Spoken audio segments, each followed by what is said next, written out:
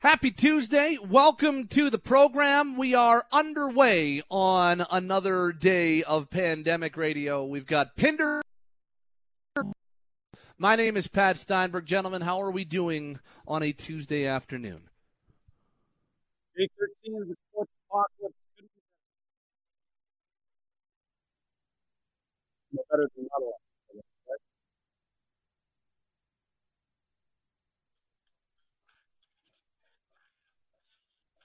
Is Pat there? Did we lose Pat? Am I even here?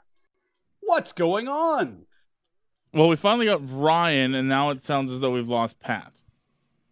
I'm here. Right. No, we have Pat now. I'm good now. I'm gonna work through this segment, and then next commercial break, I'm gonna do the old hard, or one of the next times we have an opportunity, gonna do the old hard set on the router here. But yeah, gentlemen, it's another weird day in the world of sports, another weird day in the world period. But I guess before we get into some of the fun stuff that we like to talk about to kick off the program, Rye, I don't know if we're surprised by this. Dick Pound was on our airwaves yesterday talking about how, we're going to be probably postponing the Olympics, and the IOC hadn't come right out and said it, but today, right from the mouth of the Prime Minister in Japan, the Olympics look like they're going to be postponed, and looks like that's going to be 2021 is when we're looking at this. So instead of Olympics every 2 years, it'll be a 3-year break, and then back-to-back Olympics if that works. It just, you wanted a bit of a rant on this last week, and you were bang on about the overall corruption of the IOC and how, of course, they were going to try to make this happen as much as they possibly could. But there's no way. It doesn't matter how money hungry your organization is. There's no way you can hold an Olympics in the current situation that we are living in right now. They had no choice but to postpone the Olympics.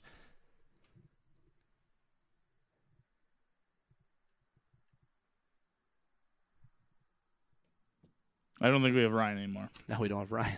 That's a flying start to the program. But Logo, if you want to jump in on that, unless you're too busy working to reconnect Ryan, which you very well might be. But I mean, they had no choice but to postpone the Olympics. I don't know how they thought that this was ever going to work. I think we got Pinder back. I can hear him in the background. But they had no choice but to not cancel, but to postpone the Olympics. That was the only choice that was truly on the table here. Yeah, it's almost not even news today, Patty, because we knew this was where it was going to be. How in the world could you bring people from all around the world, including nations in the thick of, massive crises, to the most densely populated city on Earth, the largest collection of humans in the middle of a pandemic? It was obviously not going to go down. We talked with Elliot yesterday, and he had made reference to the fact that the Olympics were most likely not going to happen this summer, but next, and what that allows some of the North American leagues in terms of a window for sports this summer, should we be in a healthier place with COVID-19. So it's exactly what we expected. And when Dick Pound's coming out talking about things openly, we know that that's the way it's going to go. If anyone's well-versed in IOC lingo and IOC, I guess, indications with sort of what they're up to, or reading tea leaves of the IOC, it would be he who, used to run WADA, ran for president, and has been involved with the IOC for decades, I'd think, at this point. So no surprise there. I guess the other news we got is that yesterday the CHL's canceled all their playoffs and the Memorial Cup, which is no surprise. So I guess really, what are we looking at that hasn't been canceled? We've postponed the starts of our spring starting leagues like the CPL, Major League Baseball. We await word from the CFL, who still have more wiggle room, but keep in mind where all these players are going to be coming from. Yep. It's going to be what could be a much more infected population base in the U.S., including a lot of the southern states, which are having a tough go right now, or at least some of the hot spots from around the USA. Not to suggest that that's necessarily going to be much worse than where we're at here, but at this juncture, it looks to be trending that way. That's not going to be easy to just bring people in, quarantine them for 2 weeks, and start a training camp, which I think you'd have to do for the vast majority of the players in the league, at least the internationals. And then, you look further into the summer, like I guess we're sort of watching months fall off the calendar ahead of us here with pauses and postponements and cancellations, and it was clear that Tokyo 2020 was going to be on that list. Yeah, I mean, that's the one that they really had no choice on. I mean, first of all, it's a country that's still dealing with their own situation and trying to get on top of this pandemic. And as you've mentioned numerous times, not only do you have, potential spectators coming from around the world, you also have athletes. And as much as we like to put athletes on this pedestal and talk about, their abilities, and these are all freaks of nature. Olympic athletes do things that the rest of the population can't do, but they still are susceptible to a pandemic virus. So you've got athletes. Yeah. Exactly. You got athletes, and even if they are well conditioned to not have it affect them, you can and not have significant symptoms, you're still talking about people from all over the world, from every country pretty much on the planet, coming into one spot in an Olympic Village. I heard the gang from 590 before we came on was listening to Diane Matheson of the Canadian women's soccer team talking about it. You got to be in an Olympic Village in close quarters. You're sharing 4 people to a room and stuff like that. There's no way they could have done the Olympics. So this was the only, I think there's a better chance of other leagues in North America or in other spots of the world, parts of the world, starting up and being able to have some semblance of regularity before the Olympics could ever be a thing. Like summer 2021, if you're Japan, I mean, I know you've been putting in place all these plans for the last 4+ years, but is postponing by a year going to be all that much of an issue? Yes, you're going to lose money, but you still have the infrastructure. You still have all of the actual physical spots that you can do these things. And then you can hold an Olympics in 2021. Hopefully by that time that'd be 18 months, 17 months from now. Hopefully by that time, we're talking about a world that resembles the normal that we got to know prior to this whole thing happening. It just makes sense. Of course you'd hold it a year later. I don't really think it's that big of a deal. And interestingly, Japan's done really, really well with dealing with COVID-19. They're at less than 1,200 cases, which is half of Canada's total, a fraction of what we're seeing with the main culprits in terms of in trouble right now. Italy, the USA, Spain, Germany, France, Switzerland are all growing exponentially. It's been well under control in Japan. But as you alluded to, you're bringing people from around the world. It's not the situation of one country. And if you want to talk about controlled environments, you can talk about, say, okay, which country, is there a country where cases are low, where you're going to allow society to be a little more available in public, where you can have more interactions with less fear of it spreading? Of course, there are cases like that. And that may be Canada this summer. It may not. But you can't bring the world in and expect, tens of thousands of people to travel there from around the world, and that wouldn't send Japan into its own spiral. And to think about how things could go in Tokyo, the most densely populated collection of humans on planet Earth, the largest collection of humans on planet Earth, if that goes sideways, that's an absolute disaster. It's a huge credit to the city of Tokyo and, I guess their citizens, their leadership, that it hasn't gotten out of control in a city where people are so tightly packed. Well, unlike what we're seeing in New York City right now. Well, I was just about to say, New York and Tokyo aren't all that different. Now, I've never been to Tokyo. I've been to New York multiple times. You've been to Tokyo before, but everything I know about both cities suggests that there's a lot of similarities in terms of how tightly packed and close quarters we're talking about. And one city is potentially going to be maybe the hardest hit city in the world when it's all said and done. And the other is being able to get by, yes, with severe and strict measures in place, but being able to get by and not have this exponential growth that we're seeing on a daily basis in Manhattan and New York City. So, yeah, it's funny as by the way, welcome to Pinder and Steinberg. We're underway. Pinder's at Shea Pinder. I'm here and in the old Steinberg home office, and Logan Gordon holding down the fort. Again, we thank him very much at the Basement Systems downtown studio. I know that for anybody who has to be out of the house and working outside of the house, that's not always something that everybody loves. So we do want to say a big tip of the hat for Logo for being in today. But it's funny, we got Chris Johnston coming up at 3:00. CJ joins us every Tuesday and Thursday here on Pinder and Steinberg.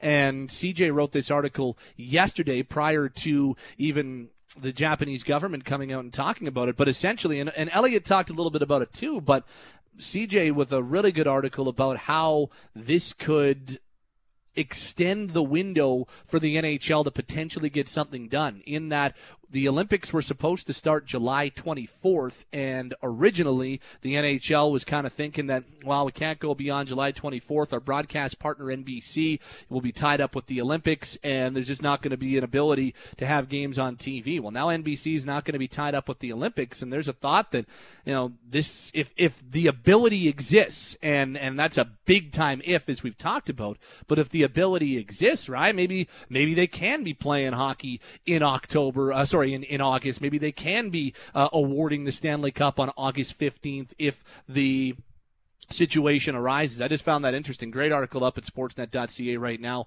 by Chris Johnston. We'll get a little bit more on that at 3 o'clock. I just found the connection of the Olympics to the NHL quite interesting from a TV standpoint, and how it could affect the window for the NHL. Well, the other thing, too, is that never mind the footprint that the Olympics hold on NBC, maybe you could make a deal with NHL Network, or you could find an agreement with another network where they could take it over. But who's going to be watching that while the Olympics are on? Like, yes, in Canada, we'll get eyeballs on the games if there's a Stanley Cup being handed out, but I don't think anyone in the U.S. is going to care if they got the men's 100-meter final up against, a St. Louis-Boston final like we had last year. Nobody cares. I'm sorry, they wouldn't.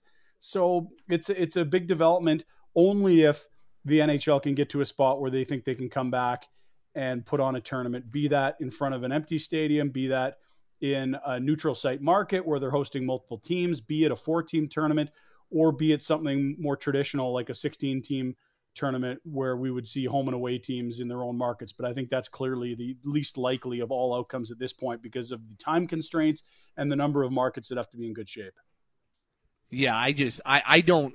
If they hand out a Stanley Cup this year, I don't see any way how it is even like remotely close to what we're used to. If they, in fact, I think the start of the NHL season, if they're able to start in October, is going to look significantly different than what we're used to. And it might have to be the first half of the season played with no fans in stadiums or arenas, and then maybe it's half capacity, and then maybe by next February or next March we can talk about being back to 17,000, 18,000 people watching hockey games. But I just think everything's going to be different from a sporting perspective to get things started. But I do know this. If there is an ability to have 2 teams or 4 teams playing in August, the NHL will do it, even if it's in empty arenas, even if it's in a spot like you mentioned yesterday in Quebec City, or they got to do it in Calgary, or whatever the case may be. I just feel like that is something that the NHL would definitely do if they have the ability to do it. The only other sporting thing that I wanted to hit on with you, and we talked about this yesterday, Elliot broke the news while he was on with us at 3 o'clock about the CHL shutting down, canceling the playoffs. That was kind of in a holding pattern after the regular seasons had been suspended and shut down. No playoffs, no 2020 MasterCard Memorial Cup, and no Kelowna Memorial Cup. They will not get it in 2021. The CHL will continue with their rotation. That was a stunner to me because both of us were very much in agreement that, we're talking about, okay, well, yeah, they'll cancel this, but then Kelowna will get it back in 2021. According to a number of sources online, that is not going to be the case, and Kelowna will just be bypassed, and no Memorial Cup for them. That's a real tough. That's really too bad. Why have you heard good reasoning for that yet? Because that's baffling to me. I would think there's a huge amount of expense and effort incurred by the Rockets to hosting such an event. Have they been promised the next time up in the WHL circuit, or is the team worried about icing a competitive team given, I would imagine, all the futures deals they've made in the last 2 years, hoping to load up for this summer? Like, how does it make sense? And do you feel this is more a CHL or a Kelowna Rockets based decision? Well, here's the tweet that I saw. It comes from the Athletic Prospects writer Scott Wheelers. Goes, I can confirm that the Kelowna Rockets have been told they aren't getting the Memorial Cup next year. The CHL will follow its usual schedule, and an OHL team will host in 2021. So that coming right from Scott Wheeler on Twitter of the Athletic.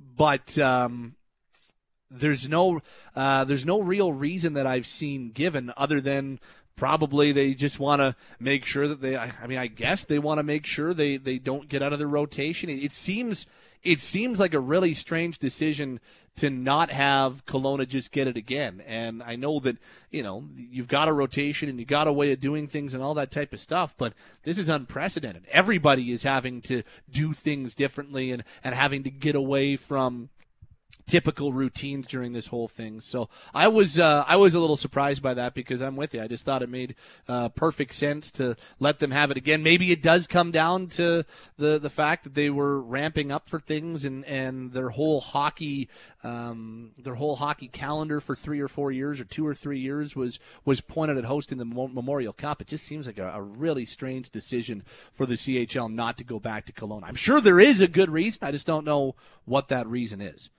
Yeah, I eagerly await that, because it's not what we guessed, albeit, not being CHL insiders or anything like that. It just seemed to me, you sink all those assets and efforts into hosting that tournament in that market, selling tickets and all that, you're just going to let unravel rather than keep it in place for a year from now.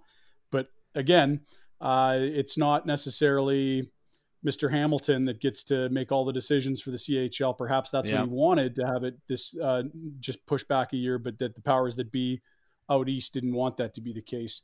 I guess we await on that. So I guess the question, now that we've wrapped up a bit of sports, Patty, how did you survive another night without sports? Give us the latest. How are you going nuts? Are you all right? Are you doing home workouts? How's the boat? Doing all right. Are you wearing through the handles on those weights? What's going on? Did a upper body workout yesterday. Did the pull exercises, so that would be for your biceps and your back. I did as good as I could with my limited ability here in a rather cramped apartment, but was able to get about 6 exercises in. Then went for a decent bench, walk. Right? No, I don't have a bench, so I'm having, like, for instance, I did the bent over rows I did on the side of my couch. So that's how I did that. A lot of standing stuff, a lot of ab stuff. Gonna work in some full body stuff today. So some burpees and some squat jacks and stuff like that. Some burpees are the pop worst, jacks. Right? Burpees are the worst, especially if you're gonna work in. I've got laminate floor, so I can't work in weights with it. But even still, if you're doing like 30 body weight burpees and adding the push up to them, that'll get you. I saw something online. Some dude turned them into a super death burpees where you got to do like a tap on each shoulder and then do a squat at the. It's like, I don't even know if I've got the ability to do that. So yeah, did a little wee workout, went for a walk, watched a little TV. And downloaded NHL 20 for my PlayStation 4. Here is a public service announcement for everybody out there. If you are wondering, and if you're looking for something new to download, NHL 20 is on for $29.99 on the PlayStation 4 store right now. $29.99 if you want to go get yourself NHL 20. So I downloaded that last night, downloaded it overnight, so it should be ready to go as soon as we're done the show today. I'm looking forward to getting. I haven't had an NHL game on the PlayStation since 2017, so I'm looking forward to NHL 20. We can see how I can simulate games at the same time as you simulate games on NHL 94, and we can compare, see how things go from 94 to 2020. I'm quite excited for that. So 2 things. The perfect segue for our last 2 chats. I did simulate the Lightning and the Flames. Forever a Hitman, Kelly Kissio, factored in big time as the Flames did eke out a win over the expansion San Jose Sharks. More on that later. Right? No, that was the Sharks. That's right. Sharks, not the Lightning. They just beat up on the Lightning. Now they beat up on the Sharks. And we'll have more on that. But he, of course, has the nice WHL tie-in and, of course, the Flames simulation. And secondly, you've been not shy to talk about your prowess with the NHL series of games. Are you willing to put your gaming handle out there, or is that overstepping the bounds of comfort? it's less about that and more so that I don't have one.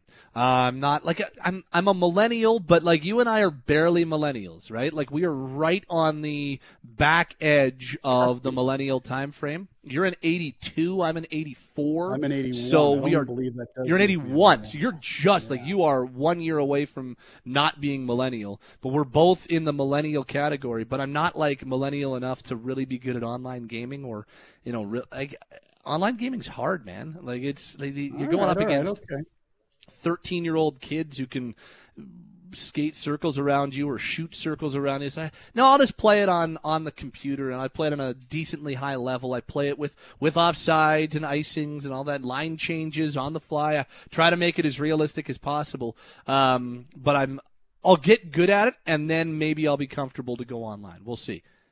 All right. Probably Okay. not, Okay. That was not the same level of confidence I recall you talking about your NHL prowess in a Wild Card Wednesday, one of the 26 we've done in the last 2 weeks, I swear. On the text line at 960-960, a couple of topics that we've talked about. Pat Wynn's leg day. I haven't heard anything about leg day. It's true. I've heard about 2 workouts at your house. They've both been upper body. They both have been like got to wear the tank top to the beach type workouts. Well, in fairness, like a lot of the full body stuff works the lower body, but I'm going to do today is shoulders. Tomorrow I think is going to be lower body. Plus I'm doing some runs as well, so I'm trying to balance it. So tomorrow's going to be lower body, and Luke writes same things. Pat mixing a leg day, and then this one. Guys, the Rockets built their team to host this year, largely emptying the cupboard for next year and beyond. They're going to need 2 or 3 years again to build what they hope is a championship hosting caliber team. And that might very well be the main reason why they're not hosting next year's Memorial Cup. They were supposed to host in 2020. They've been told they won't host in 2021 with this year's Memorial Cup being canceled. Maybe it's just as simple, Rye, as next go around, next time, as you said, the next time the Western Hockey League's up in the rotation, maybe they go back to Kelowna and go about it that way, which gives the Rockets more time to build back to being the championship caliber team a host team wants to be for the Memorial Cup. Yeah, no, that certainly is one case that makes sense. That said, it really didn't go as planned this year. They had the coaching change. It certainly wasn't the run to a Memorial Cup hosting that you wanted. Maybe not Saskatoon bad, but not the run-up you want, although that really that doesn't matter if they have a good tournament. Now, they didn't get to show that, but no one would remember the regular season if they kicked ass in that tournament. That's to be sure. Calgary guys talking Calgary sports. Pinder and Steinberg are only on Sportsnet 960 The Fan. Didn't come as a massive surprise yesterday when the Canadian Hockey League made the announcement they are going to cancel the 2020 postseason and the 2020 Memorial Cup, which was set for Kelowna, British Columbia. But it still was news that nobody wanted to hear, despite how unsurprising it was. Welcome back to the program. Pat Steinberg along with you. It's time to welcome in the general manager of the Calgary Hitmen. We say hello to Jeff Chanelth, who joins us on the Atlas Pizza and Sports Bar guest hotline. Hello, Mr. Chanelth. How are you, my friend? Doing well, Mr. Steinberg. Thanks for having me today. What have you been doing to keep busy during these rather strange times? Well, we do have a little bit of work to do. We've got a U.S. prospects draft tomorrow. It's our first one we've ever had. So that's taken a little bit of our time. We've moved up the WHL Bantam draft from May 7th to April 22nd, so start preparing for that. There's lots of little things to do. I mean, normally at this time of year, you're getting ready for the start of the playoffs, which first and foremost is on everyone's mind after what was announced yesterday. But I think that, eventually that, it has sunk in that we're not going to be playing hockey anymore. So we're trying to keep as active as we can. Well, let's talk about the first ever U.S. prospects draft. That's an interesting one, and I'm really curious to hear what a longtime Western Hockey League man has to say about it. You guys are picking number 11 in that U.S. prospects draft. Tell us about this. Tell us about how it helps the league and how it's going to kind of change the league in terms of bringing American prospects in. Well, Commissioner Ron Robinson has always tried to get more of a footprint in the Pacific Northwest, and not just the teams that are there, but and I don't say sorry, not just the Pacific Northwest, but the United States from California, Arizona, all the way to Minnesota, which is our territory in the Western Hockey League, and we've worked hard at that. And there's some teams in our league that do a very good job of recruiting those American players, specifically the teams in the U.S. division. But for us, I mean, the Calgary Hitmen organization before I got there, you look at our current captain, Mark Kaslik from Phoenix, Arizona, 5-year guy. I mean, obviously what he achieved here speaks, volumes for the quality of player and person that he is. But I mean, we haven't had a lot of American players over time to kind of choose the Calgary Hitmen or other teams maybe in Canada. So I think the league is trying to, grow its reach, much like the NHL went to Europe years ago. It's a worldly game, and we're trying to get more and more Americans, acclimatized to what the Western Hockey League is about. I mean, most of them are, focused on NC2A and college and also prep schools and stuff. So, a lot of them don't know what the Western Hockey League is all about. So we had a camp, our first ever first ever Bantam tournament, U.S. tournament in February in Kent, Washington. It was a great job. The Western Hockey League did an unbelievable job of running their first tournament. We had some teams, I think there were 6 or 7 U.S. teams, some Canadian teams. All the teams, they had an opening night banquet. They all got a chance to see a WHL game live. 2 great rivals in the Western Hockey League, Seattle and Portland. It was an exciting hockey game that night. So we did our best to showcase the Western Hockey League to all those teams and their parents that were there.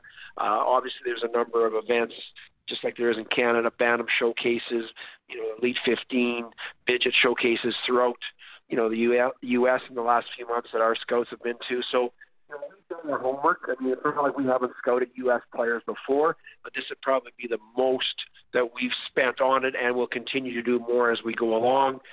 I think back, because I've been around for a long time, the first ever WHL Bantam draft was for 1975 born players, and it was a conference call, and it was 2 rounds. So, that's where it started, and it's evolved to today. So hoping over time that this can grow and we can get more players into the Western Hockey League. What I always think that the Western League's got a pretty pragmatic approach to, there's different routes a young hockey player can go. They can go the NCAA route. They can go the Tier 2 junior and go about it that way, or they can go the major junior route. So when you are talking about trying to get more American-born players playing Western League games, what are some of the selling points that are big for the league? What are some of the things that you push to some of these players, saying, you know what, maybe the Western League is the right choice for you, knowing that before the only thing that was probably in their head was going the college way? Well, I think a lot of them, you got to ask them right off the bat, and their parents. I mean, usually you start with the kids because they all think they're going to be the next Connor McDavid. They all want to play in the Western Hockey or in the NHL. It's no different than our players when they're playing Bantam and we draft them. So, what is the focus? And, I will never badmouth either way. I mean, all I say to people when they're making decisions, make sure you're comparing apples to apples and not apples to oranges. There's both routes. There's great ways to have success both on and off the ice. You have to decide that, but just make sure you're getting all the proper information. And so, it's no different than when we meet with a family. I mean, a lot of them don't know a lot about the Western Hockey League. So, if you're dealing with a guy from Minnesota per se, we can talk about Mark Kaslik or how far he's come from for our organization. Joel Otto, who is just a valuable resource, assistant coach, been with us for 12 years from Minnesota. If he reaches out and makes a call, he's popular not only in Calgary but in the Minnesota area. You want to use every angle you can to try to get your foot in the door, so to speak, to let them know what our league and what our program is about. And the education program is second to none. I think we've talked about that many times, but it's to me, there's no better program, and that's no different. I'm not taking a slight at the NC2A and how they offer their scholarships, but you can get 5 years, in a very early, quick time here in the Western Hockey League, and I mean it isn't reviewable after every year like a 4-year full ride on the NC2A. With Jeff Chanel, the general manager of the Calgary Hitmen, so knowing that the Bantam draft has been moved up, what does that do in terms of your preparation? Does that catch a lot of teams out, or because there's no hockey going on right now, is it able to kind of be mitigated in that regard?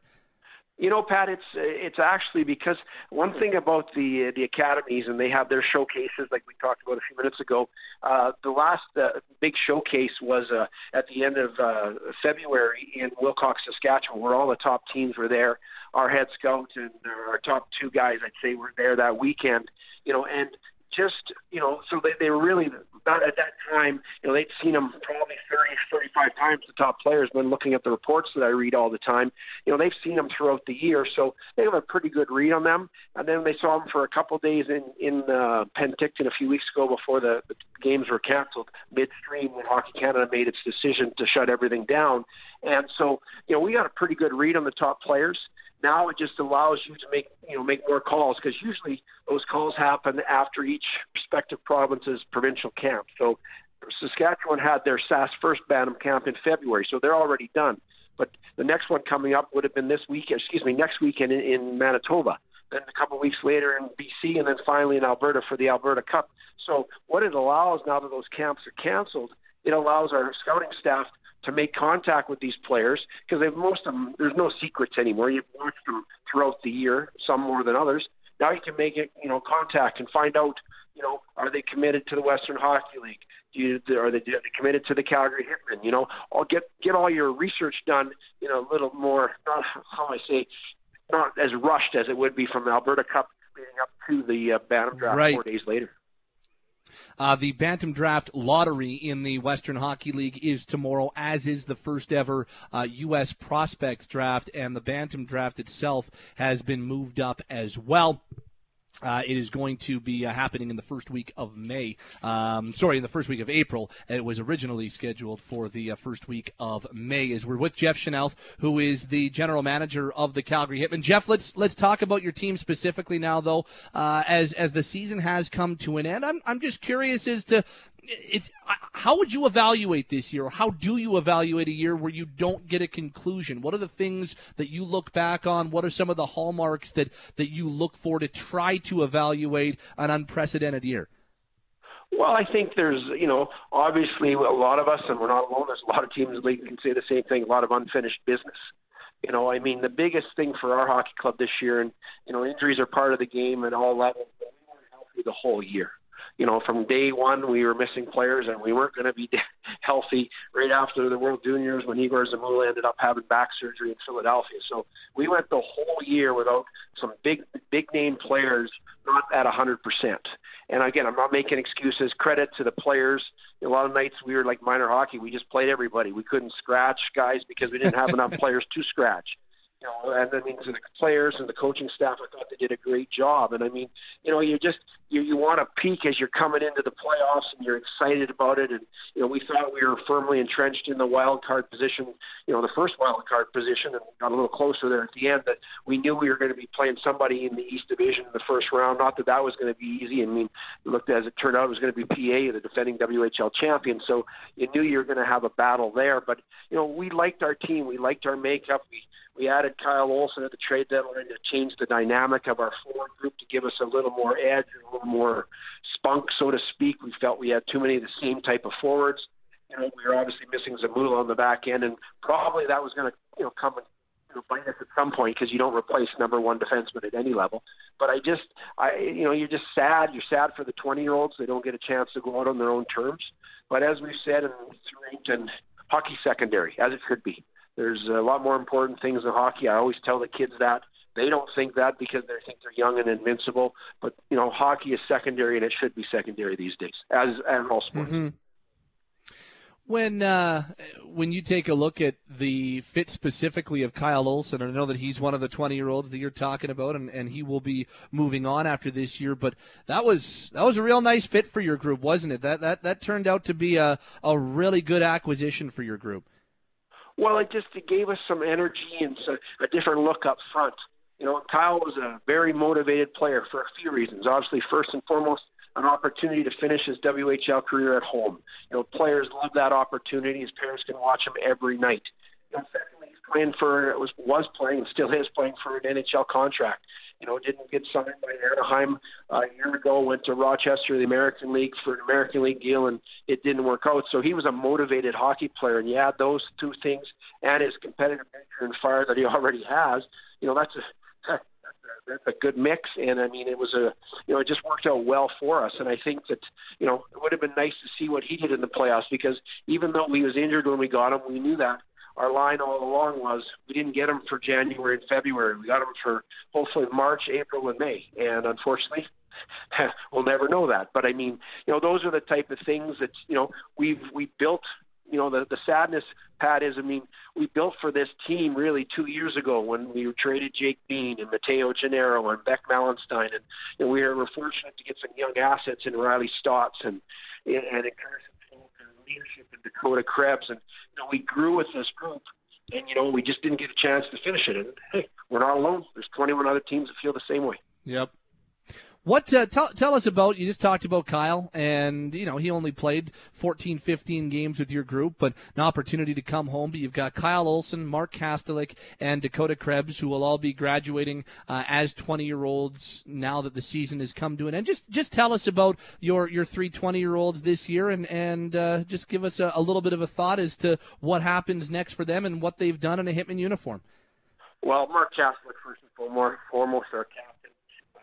Playing for a contract with the Ottawa Senators, and had a great year. Came back, could have signed an American League deal at the start of the year, and really they offered him that. But he just felt that he wanted to come back. We knew we had a special group of players here that we'd be building on, and he wanted to finish his career. Hopefully, he could get better in the areas that he needs to have success at the next level. And so, he's been everything to our organization. He's the gold standard of athletes when it comes to fitness. I've been in the league over 30 years. I've never seen a young athlete take care of himself like he does. And I don't know if I'll ever see another one like it. Dakota Krebs' leadership oozes character, confidence, really our unofficial leader. He wears the A, but he is the vocal. He's more vocal than Mark. And it's ironic they lived together as billets with the Billet family in the last 2 years since we acquired Dakota. And they become best friends. They're inseparable. And they both kind of play off of each other. Mark's more of a quiet guy. Dakota's more outgoing and, like I said, more vocal in the dressing room than Mark is. And so, it was just Dakota brings so much to our hockey club. And, it's not just about stats and everything. It's the stuff behind the scenes that most people don't see. And, those players are so important to any team at every level. And Dakota Krebs is going to be missed. I don't know if you saw his video the other day about that he did for the COVID-19, the coronavirus. And if you get a chance, and Facebook page, it's unbelievable. This kid has personality coming out, and it's a great minute and a half. It'll make someone smile in today's because we don't get a lot of smiles nowadays. Yeah, and I'm with you. It was really well done, and I thought it was really cool for him to do that. Who are the leaders on your group next season, Jeff? Who are the players that you'll be looking to carry forward, knowing that you are losing some important 20-year-olds? Well, I think the big thing is, first of all, we have to find out what happens with Riley Stotts. Toronto has to sign him by June 1st, or he's a free agent, and then he can go back into the draft. Riley had a good year quietly. It's so funny. Everyone talks, Riley Stotts didn't have a very good year. He got as many points as Mark Kastelik and was consistent game in and game out. Riley played for a contract, so his situation as a 20-year-old next year is up in the air. Same thing with Carson Folk. Over 30 goals, big year for us again. Does Vancouver sign him, or much like Mark Kastelik, do they send him back as a 20-year-old? Where we start is, we've got those two players, and we've got Josh Prokop and Orca Weisblatt, who both had career years, are coming back next year as 20-year-olds. So we do have the 4 forwards potentially coming back, but we might only have 2 depending on what happens with the NHL. Obviously, Janet Wu's going to move on to pro hockey. Lula's going to move on to pro hockey. You're not going to see them come back. So in the 19-year-old group, which is the 2001 age group, I look at Jackson Van Elise. He took unbelievable steps the day Igor Zamula left for the World Junior Training Camp in December, he took his game to a whole different level. Probably averaged 25, 27 minutes a night, in Igor's absence, and really took his game. He's not the same player as Igor, but he got an opportunity to play in situations maybe he wasn't playing as much with Igor and Jet there. And, he really took a step. I expect big things from him. He's going to be one of our leaders. He is one of our leaders right now. Cam Zimmerman missed the first 34 games of the year, coming off hip surgery last summer. He's a big leader. He's a glue guy on our team. You look at those two guys. There's always more. Riley Fidler-Schultz is a young guy that just plays so hard, leads by example. We got a bunch of guys that just a close-knit group. We had a group conference call today kind of with the players and the staff kind of to say goodbye and went through everything. And, it really was a special group, and a lot of those kids are coming back next year. Jeff, really appreciate the time this afternoon. Thank you for updating us on your situation, and thank you for those words on your 20-year-olds. I know it's tough for them to not be able to finish this season on their own terms, and as you said, every other team across the nation is in the same situation, but here in Calgary, thought it would be good to give a little bit of love to those 3 20-year-olds and just overall the season, because you're right, it looked like things were starting. Good luck tomorrow when it comes to the U.S. Prospects Draft, and stay healthy, stay safe. Thanks for doing this today, Jeff. No problem. You as well. Stay safe, and I'm always available, Pat. I got lots of time if you want to call anytime. I will. I've got your number, Jeff. I will take you up on that. I don't know if that's good or bad. Just don't give it to Will. I will not let Will have it, I promise. Thank you. See you, Jeff. That's Jeff Chanel. He is the general manager of the Calgary Hitmen. He joins us on the Atlas Pizza and Sports Bar guest hotline. The bar may be closed to patrons during these trying times, but they are open for business. Yup, pickup and delivery available by calling 403-248-3344. That's 248-3344. Thanks to the gang, Chris and the rest of the crew at Atlas Pizza for sticking with us. We love to have you on board, as you have been on board with us for as long as you have. Top of the hour, Chris Johnston joins us, our NHL insider. Also, a little funny time with the one and only Trent McClellan. Both those things coming up after 3 o'clock. Pinder and Steinberg's underway. Sportsnet 960, The Fan. Pinder and Steinberg continues on Sportsnet 960, The Fan. All right, welcome back. It's the Tuesday edition of Pinder and Steinberg, day 13 of the sports apocalypse, and yet we roll on. I got to be honest, Pat. I thought by week 2 of shows without sports, we'd be completely losing our minds, but we sort of found the pocket here. A little bit of sports, a lot of fooling around, a lot of Wild Card Wednesday, and probably more information about our personal lives than anyone ever needed to know. Yeah, that's going to be the worst thing about this pandemic, I think. At least for our listeners, they're going to be like, I learned way too much about Pinder, learned way too much about Steinberg during the that's going to be the worst part. Of course, I jest. There are far more serious things, but it's been interesting, and I'll say this: like, I was filling out my final timesheet for the Flames season, and I was like, well, geez, how many? In the way we do our pay stuff, it goes in 2 weeks, 2-week increments. So it's like there's only one game in the latest 2-week increment. It was the last game they played. Our pay periods end on Saturday, and the new ones start on Sunday. So it was just the Vegas game. I'm thinking, holy crap, March 8th is the last time the Calgary Flames played. It's March 24th. It's been more than 2 weeks since the Flames played a game, and wow. It feels like it's been an entire off season. That, like, I can barely, and you know me, I've got kind of the weird, dorky photographic memory when it comes to Flames games I'm covered. I can barely remember what happened in that Vegas game. Like, it was, and if I go back and look, I'm like, oh yeah, that. But usually, I'm like, oh yeah, this happened and this guy scored. Like, it's been that long. There's been so much information that we've all had to process during this time. It feels like it has been ages since the Flames have played a game. It's only been 16 days. Yeah, no, fair enough. And if you're yearning for more Flames action, we got you covered tonight. Another 6 o'clock puck drop and another Battle of Alberta from this year as we revisit the season series. Mama. Flames Oilers from Jan 11th. This is round 2 of the BOA, and the one where Matthew Tkachuk gets under Zach Kassian's skin, goats him into the minor, or at least gets punched in the face and gets the power play for the Flames, in which they break a tie and get the 2 points, if I'm correct. So I'm calling this Tkachuk-Kassian round 1, even though this is round 2 of the Battle of Alberta this year. Correct. This is like, as I said yesterday, like the December 27th game that we played, the 5-1 win for Calgary. That was the prologue, the forward to the Battle of Alberta. The 3 that came afterwards, outstanding, including this one. It was as hot and heated as I can remember the Scotiabank Saddledome.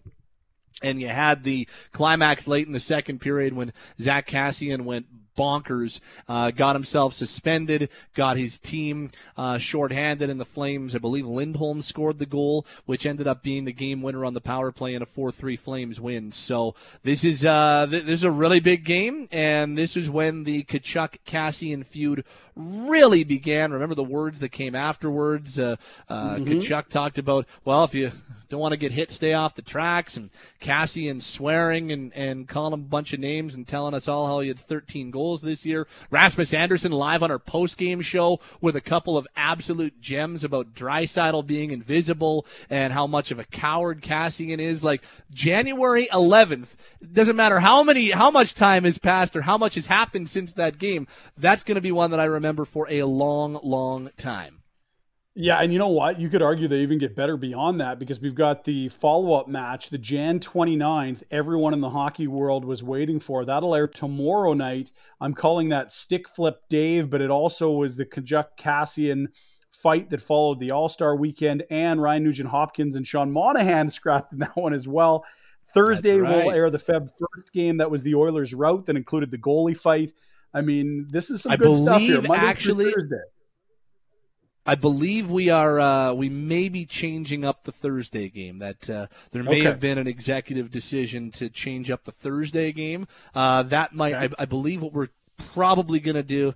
Yeah, boss is like, maybe we won't do a game where the Flames get their teeth kicked in, which the final score in that game was 8-3. So it was an insane game. Again, that was the Talbot-Smith fight. That was when Talbot went nuts on, was it Sam Gagner who took the extra dig at him? Yep. Noted goaltender disturbing player Sam Gagner. But I believe instead on Thursday we're going to be rolling the Halloween game against Nashville, where the Flames put together that insane comeback to beat the Predators by a 6-5 score. I believe that's what Thursday is going to be.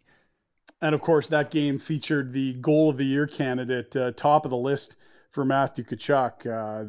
That one was something special. And what looked like was going to be a lost road trip, all of a sudden the Flames got some life after choking away that lead in Regina in the Winter Classic, and then going into Carolina and not really being able to muster much in the final 20 minutes.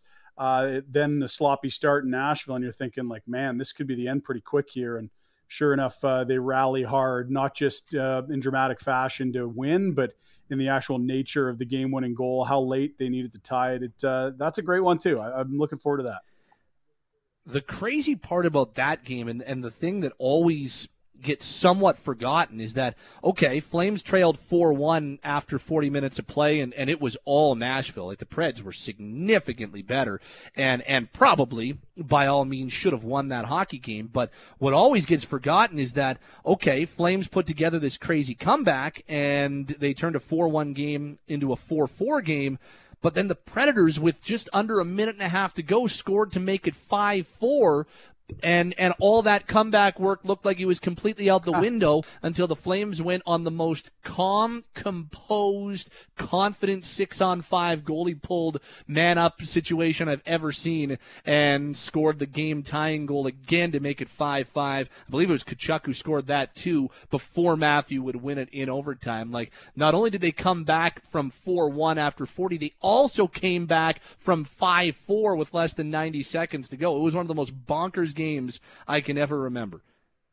Yeah, and you know what's funny? Like, I think if you had to think, we saw it on Sportsnet last week, but maybe the wildest finish to a playoff series ever, that Vegas San Jose series from last spring.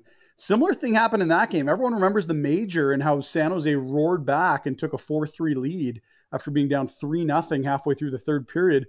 People forget Marchessault tied that thing late, and it went to overtime, and it was the very end of overtime one, where I believe it was Barclay Goodrow, who hardly had a shift in overtime. It was his second shift in the entire overtime frame that scored it. But everyone remembers that wild comeback in the major and, how could the refs do that to them? Well, it was tied going to overtime. It was next goal wins for a chance to go to the second round. So as much as the refs did hurt Vegas's chances of winning, they didn't end it. They absolutely had as good a chance as San Jose to win it when they dropped the puck in overtime. And I think that's sort of not unlike that Nashville game. There's always a layer or two you forget. You just have this one sort of headline, but there's some pretty important subtext on both those. Before we get to Chris Johnston, you know what else hurt Vegas' chance of winning that game? Their penalty kill. This is Pinder and Steinberg. We are underway on a Tuesday afternoon. Our NHL insider Chris Johnston is around the corner. How does the postponement of the Olympics impact the NHL? CJ's going to tell us next. Pinder and Steinberg, Sportsnet 960, The Fan. Back to Pinder and Steinberg, Calgary Sports Talk in the afternoon. Sportsnet 960, The Fan. Chris Johnston, brought to you by McLeod Trail Midas. Save some cash and skip the dealer. Bring your vehicle into McLeod Trail Midas, a full-service shop. Check out their Facebook page or schedule an appointment at Midas.com. And our NHL insider, Chris Johnston, dropped this last night at Sportsnet.ca, dropped just before 11 o'clock Calgary time, so you might have missed it when it did. I encourage you to go give it a check at Sportsnet.ca. The headline, Olympics postponement extends window to stage Stanley Cup playoffs. Welcome back to Pinder and Steinberg, and we welcome in CJ now from Sportsnet and Sportsnet.ca. So, Chris, how does, and now that we have official word that the Olympics will be postponed, how does that extend the window for the Stanley Cup playoffs? How does it impact the NHL potentially? Well, basically what the league did is they sent a memo yesterday to teams, and there was a Q&A format to part of that memo. And one of the things they addressed in there was that this does now allow them, at least in theory, to potentially play beyond July 24th, which was when the Tokyo Olympics were slated to begin with an opening ceremony. And I still think that it's a huge question mark whether that'll happen, what it'll look like, all those types of things. But, it is now at least, I think a possibility that wasn't there before. I mean, primarily because in the U.S. public broadcaster for the NHL is NBC, which is obviously heavily invested in showing the Olympics. It just wouldn't probably make much sense to have the playoffs overlap with that and risk losing, having that kind of audience for your games. And so, now the league can at least imagine playing somewhere into August, maybe even September, although, that also sort of butts up against with the idea of not interrupting what next season can be. But, the time frame has been expanded somewhat here as we kind of wait and see how everything unfolds. How many different scenarios do you believe the NHL has worked up, or different contingency plans that they have available to them that could allow them to have some sort of semblance of a Stanley Cup playoffs?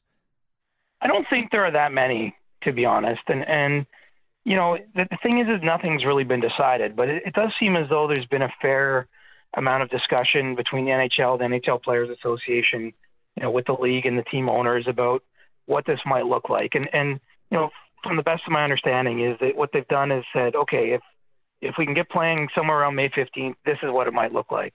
If it's June 1st or June 15th, this is what it might look like. And, now that the Olympic question has been answered, so to speak, they can maybe even imagine a playoffs that start as late as early July and take up the summer months.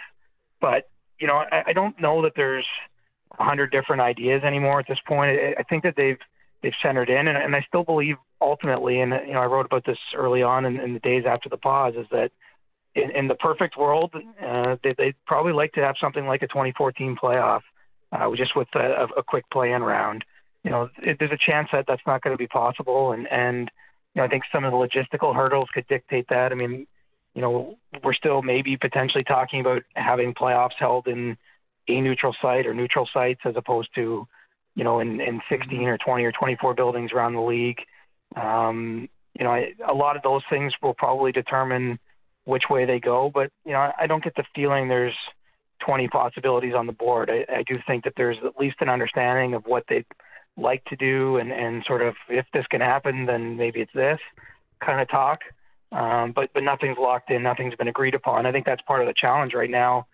Even for those, the interested parties here, is that they've had a lot of encouraging dialogue. I think they've reached sort of some idea of what this might look like, but no one's been forced into making a decision yet. Nothing's been difficult. It's all kind of theoretical and up in the air. And at some point in the next few weeks, it's going to get a little bit more real, whether it's talking about, how free agency ends up looking, or, all the issues around that, what the critical dates calendar shakes out as, and obviously potentially a playoff scenario if it looks like there's a path back to resuming the season.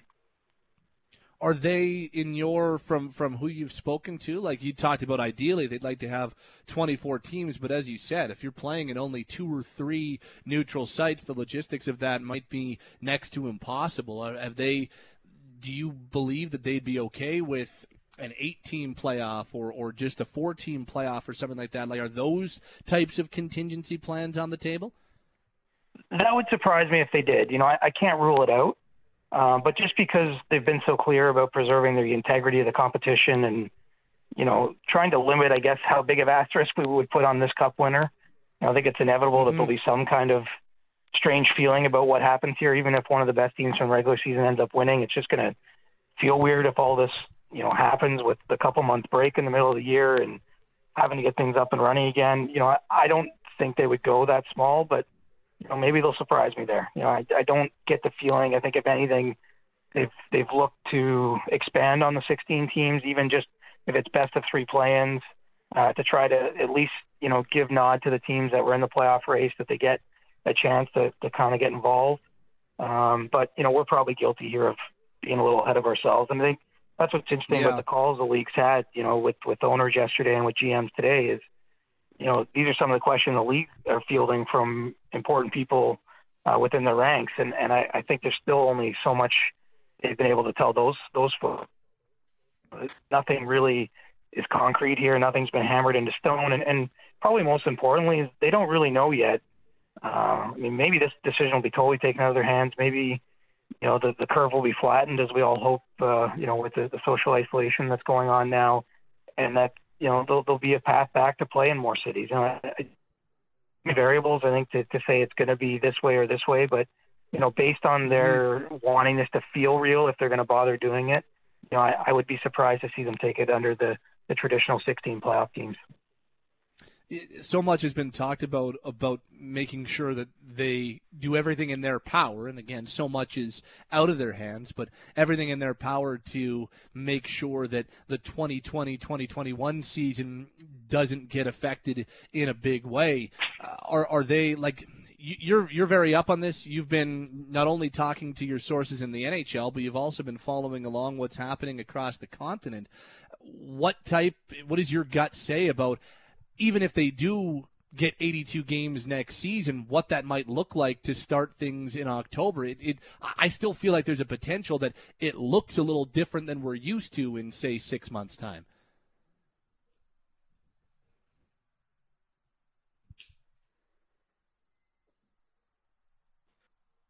And I think we may have lost Chris Johnston. We are back with CJ now. Okay, we got CJ back. Before you dropped out, what did you hear of my question, Mr. Johnston? I was only hearing every 10th word. I couldn't make it out at all. So before the line dropped. Okay. So basically, the question was, if everybody's been talking about not impacting or not jeopardizing next season, but just knowing how up you are on what's happening across the continent and what's happening in the NHL. Could even the start of next season not necessarily be in jeopardy, but might start looking a little bit different than what we're used to in terms of people in arenas and things like that? I certainly think that's possible too. And, it sounds like if we're going to have playoffs that are played into the summer, I think that there's an understanding that you could probably do a bit of an accelerated off season. Next year to have an 82-game season doesn't necessarily have to mean you got training camps opening on September 14th or 12th or whatever the typical day is. I think that there's ways to push that back and shorten the camps themselves, shorten the exhibition schedule, maybe remove the All-Star break, do things of that nature to get that season in. But, I think even as crazy as it sounds, we're sitting here in late March, we're talking about something that might not be happening until September or October or even early November, depending what happens the rest of this year. I don't know anyone can say for sure whether there'll be whether society, I guess, will return to what we would consider a normal place that fans can just go to games. Whether there'll be a second wave of the virus, which is what happened 100 years ago with the Spanish flu. From what I've read, is there was a second wave, which is part of what eliminated the Stanley Cup in 1919, one of the only two previous times when it hasn't been handed out. And so, I think that there's still a degree of unpredictability with that. And from a business standpoint, and obviously there's much more important things right now than NHL's business, but I think that the priority is to have next year be as normal as possible, to try to get revenues as close to where they've been in the past as they can be over a full season, with an understanding that whatever happens now, it's going to be compromised. You're probably not going to have fans in the buildings, even if there are games. You're not going to be able to make back what would have been made if this didn't happen. So, that will become probably an increasing concern the closer we get if things don't die down. But, the hope is still from the league that, this initial period now where, everyone's, essential services have been cut off in a lot of places, or non-essential services rather. Most of us are staying at home, that this will be able to be calm to a degree that allows them to play now, and certainly would be fine by the fall. But I don't think that's a guarantee. It's just too many unknowns out there to say one way or the other. Mm-hmm. Chris Johnston is with us, our NHL insider. He joins us Tuesdays and Thursdays on Pinder and Steinberg. CJ, just one more follow-up on this hypothetical tournament that could go down in a neutral site. What would your reaction be if they were to kick tires on, say, a Quebec City? Now, that obviously would have to require COVID-19 being under control in Quebec, which, depending on what you're reading, may not be the case. But do you think this is an opportunity the league would like to sort of kick tires on markets that, have shown interest in the NHL in the past?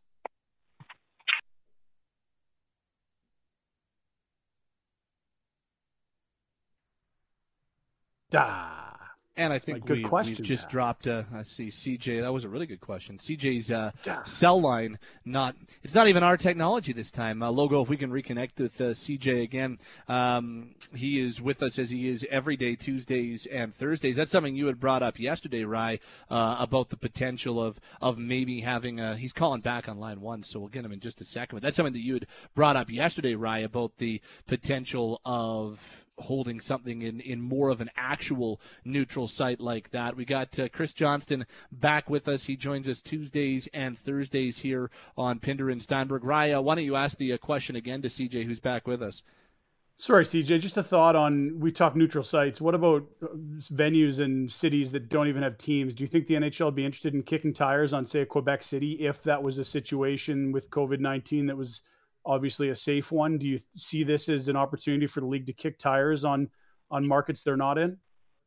I do, and I think there's even a possibility it could be a non-NHL sized arena if you're talking about a situation without fans. The benefit of Quebec is it's still a reasonably large city, but I'm kind of working under the assumption that we're going to be looking at games that don't include fans in the stands, and so wouldn't necessarily have to be there. It could be, a junior city. I think that there's a lot of options. One of the issues in potentially having it in all the places, in addition to the fact that, the virus might not be under control in all those places, is that, building availability, the ability to make ice in July and August.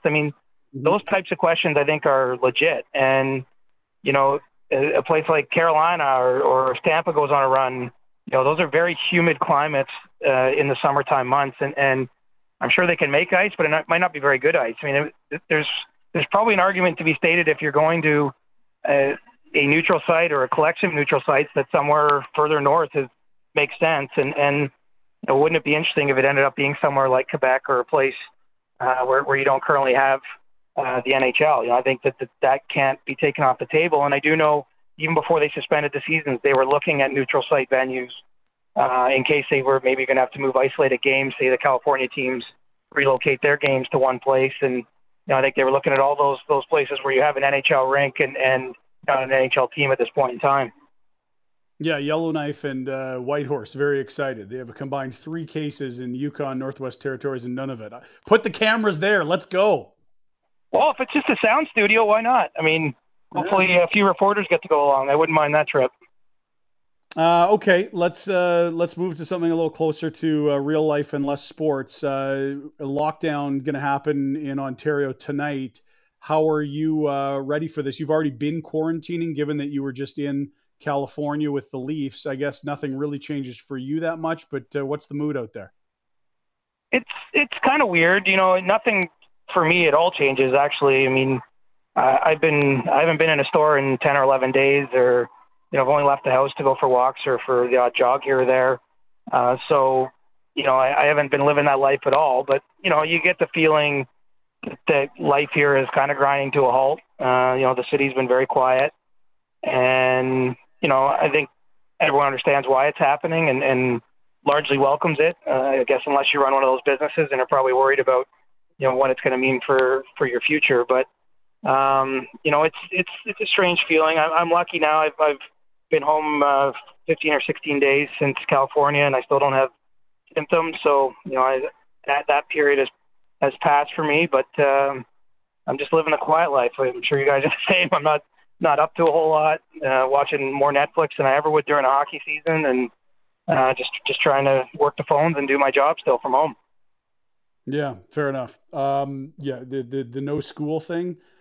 Parents are getting frayed at all ends. This has been quite something. We've got art class in the morning here, and I can hear them playing in the backyard outside the office here. Do you find yourself supporting raises for teachers now when school comes back? I am the son of a school teacher, so I've always had teachers' backs in that sense. And yeah, it's like caged animals. Now the parks are closed. You kidding me? What are we supposed to do? Yikes. Send them over to Steinberg's house. I think that's the only answer. Yeah, Uncle Pat. No I don't kids know if that's here. going to be a move or not. It's a kid-free zone at Shea Steinberg. CJ, just before we let you go, Pinder and I were talking about this a little earlier, and I know that the NHL is your beat, but I wonder were you surprised at all to hear the news that the CHL is just going to bypass Kelowna? They announced yesterday that the playoffs and Memorial Cup is not going to happen this year, and news today that Kelowna won't be getting it next year in 2021. Did that surprise you? Have you heard anything about why that might have been the case? No, I sort of expected that just because of the nature of how the CHL works. I mean, obviously, the host cities are picked in part on what they can offer to host the venue, but also, having a team that can compete in the tournament. And, the Rockets were built to be a team that was really good right now and was probably going to have trouble doing that next year. And so, what I would guess, and this is far from reporting, but more educated guess is, there'll be a prime candidate when the WHL turn comes around again, and they'll probably have a chance to sort of rebuild and be peaking again a couple years down the road. But it's unfortunate. It's not it's not ideal, obviously, for the Rockets organization, for the people in Kelowna that were banking on that event. But I do think just because of the way that tournament works, where the host team gets it one of the four entries, that you have to be sure it's going to be a competitive team. And I wasn't all that surprised to hear that they're going to be out of the mix. Yeah, fair enough. Good stuff, CJ. Appreciate the time, as always. Enjoy the rest of your Tuesday. Great reporting at sportsnet.ca, as usual. Thank you, pal. All right, guys. We'll talk soon. Chris Johnston, brought to you by McLeod Trail Midas. Save some cash and skip the dealer. Bring your vehicle into McLeod Trail Midas, a full-service shop. Check out their Facebook page or schedule an appointment at Midas.com. It's funny, Pat. Kind of exactly There's a lot what we were talking about, hey? Regarding just about the Western Hockey League and having yeah. Kelowna host in 2021. Kind of what a couple of people on the text line had pointed out as well. No, it makes sense totally. I just wondered about, you've done all this work. Are you really willing to shelve it for 3 years? And I guess they are. And maybe it's not the huge capital outlay that I'm imagining it might be. Maybe it's just a huge added workload for staff that are already in place. But or maybe you just feel like you can fire up these plans 3 years down the road, or maybe you say, look, 3 is not going to be ideal. We've traded all these draft picks that are, should be coming into their own in 3 years. Maybe we want it in 6 years in that second next pass through. I get it from the hockey side. I just really wondered about revenue and just, I suppose the sunk cost of planning this thing. You'd be able to salvage that if it was next year, but certainly from a hockey perspective, it makes a ton of sense. They've been making futures trades for years to get ready for this spring. Yep. Yeah, and I mean, I guess go ahead. Go ahead. No, it's all you. You stay. I'm changing topics, so stay with it here.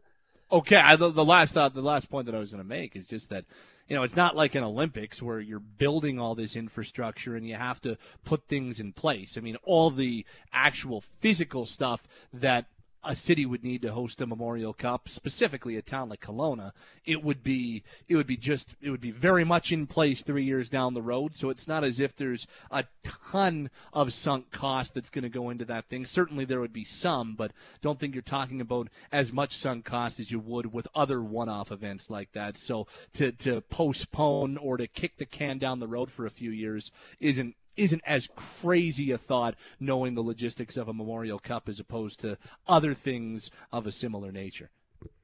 Crazy. Ontario goes into lockdown tonight, hey? 11:59 p.m., just grocery stores, pharmacies, and services deemed, I guess, urgent or necessary. I'm messing up the nomenclature, but I think you get the point. I don't know that we won't have one of those down the road. We'll see how it spreads. Our update from our chief medical officer is 3:30 local, so that'll be coming, and the news will be out on Twitter and other news sources in the next, I'd think, 10 to 15 minutes on what we have for new cases in this province. But if we're going to go into lockdown, Patty, what are you loading up on? What are you missing? Well, I made what am I missing? Lots of things. If it's tonight, what are you going to get? Oh, probably lots more protein. Like you need some more meat in the house. That would be the big thing.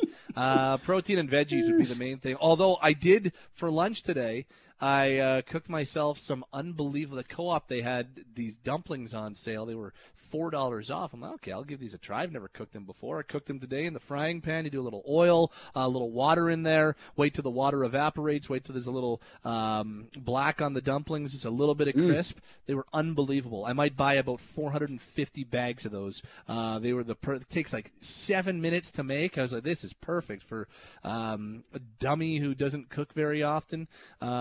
Specifically, never cooks himself lunch. Prior to this, I never make myself lunch. So, this is that would be one of the main essential things I would pick up, those dumplings with pork and beef. They were unbelievable.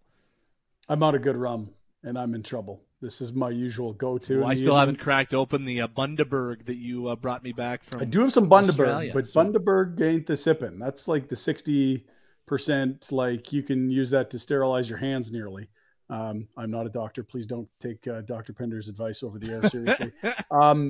But that's going to be for mixing, I'm going to suggest. I haven't cracked the Bundaberg that we have in the old pantry, the Aussie rum, but I need some sipping rum. I know I got the mixing rum, but I need something with a couple rocks. Maybe our good pal Tim the Booze Guy, some of that El Dorado. That would be the move. You've already finished the latest bottle of El Dorado he brought you? Dude, are you kidding me? I've finished that and another. Like it's, I'm telling you, if I'm going to sit down in the evening and put the kids to bed and watching like a PVR Flames game, if it's an early start out east, or, my wife always has a glass of wine with dinner. And if I'm sort of the mind now where I enjoy beer now and then, but if it's just going to be a drink or two, it's going to be a couple fingers of rum and a couple of cubes of away we go. So those things, and you have people over, you want them to enjoy your delicious rum. You want to share, Pat? Sharing's caring. Getting low. I'm out. Yeah. I believe you're not supposed to have people over right now, though. That is true. Right, but again, we were talking about the bottle we got at Christmas. There's been a long window of visitation. Was very normal between Christmas and now. I'm about a third of the way through that same bottle, so I'm very happy to have. So you've had like 10 ounces still available. You've had 10 shots in like 3.25 of a year. Yes. Okay. Which I'm perfectly up that fine ante. with. That's fine. You got to save it. It's a good stuff. You know what? I've got White Claw instead. The White Claw is my daily drinker right now. You crack open get one of the mangoes after a day on the radio. Oh, it's a perfect way. They got to get you as an influencer. Once the weather gets nice, if I was on Instagram and had followers, I would be in a bikini with White Claws all the time. They'd be all over it for influencing. Again, if I worked for White Claw, we would pull that. We don't need you in a bikini. Yeah, that wouldn't be the way to go about selling it. The Steinberg We'll take your in a tens of bikini. thousands of followers on Twitter, and you can just keep your clothes on. That's going to be best for the product and for all of us. What do we got coming up next? I'm looking forward to our next guest. Trent McClellan, our good buddy from this hour's 22 Minutes, and also, of course, a great local sports fan, big Flames fan, Cavalry guy. He's back in town. We wanted to get together and hang out in studio, and he was back from shooting their latest season. And clearly that's not really the climate that we're in right now to gather communally in one spot to share germs. So we'll do it over the phone line. A little levity here as we're in day 13 of the sports apocalypse. Trent McClellan coming up next, Sportsnet 960 The Fan. Pinder and Steinberg in the afternoon. Sportsnet 960 The Fan.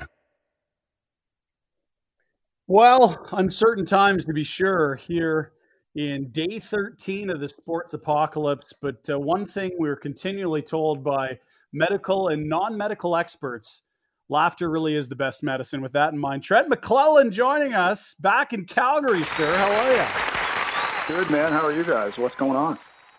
Well, I've got a collection, a very varied assortment of throw pillows. I'm in my wife's old office at my wife's house, where I'm just a tenant. Pat's back in his condo at Shea Steinberg. He's got the Bowflex going, lots of upper body workouts. We're surviving. No throw pillows. He's no bench throw pressing pillows for me. Clearly, he's bench pressing as we speak. Curls for Pat? the girls, boys. Curls for the girls. Are you guys like me? Like, is the highlight of the day the shower? Like, is that like the pinnacle of like? I sometimes delay the shower too, because if I do it early, then that's it. I got nothing else to look forward to. So there's been days where I'm doing the 10 o'clock p.m. shower. The toweling is the second best part of the day, the drying off. The application of deodorant, which I must add has been optional some days. Yeah. There's no need to be smelling fine. You're going nowhere. So, who are we impressing here? No, it's true. Yeah. I went for a run yesterday, and that necessitated a second shower. And didn't that feel like a long weekend or like, a leap year? Like, that was a special thing. You felt super busy. You're like, man, I'm checking all the boxes today. That towel's still damp from earlier. That's okay. I'm going to use that one again. The big thing for me is I've had, like, from a mental standpoint, like, I've had to, because I could very easily just get up and not get changed to do the show from home. Nobody's going to know, but, like, I actively make sure that I put on, like, different clothes than I would have slept in. I'm like, no, just from a mental standpoint, I need to have some sort of break. I'm not going to be wearing the same shirt and shorts that I would have potentially slept in. So I put on pants and I put on a shirt I'd go to work with so that I can at least somewhat try to convince myself that I'm actually working. Yeah, that's interesting. I've gone the other route where I've done jogging pants and hoodie, and I'm like, you know what? That's working for me. I'm gonna go with that again today. I'm not dirting more clothes. Like, what am I? What am I doing here? Is there a camera following me around? No. So I'm like, I'm going the other route. But I respect your process, Pat. I'll let you have it. But I'm going the other way on that one. What are you doing to keep busy? And when have you been back to town? Are you new to the pandemic? Nova Scotia, and I guess out east has been pretty lightly hit to start, but I guess no one's going to be hidden from this. No, we wrapped at 22 Minutes on February 28th, and then I walked right into a tour, a stand-up comedy tour, about 4 or 5 days later.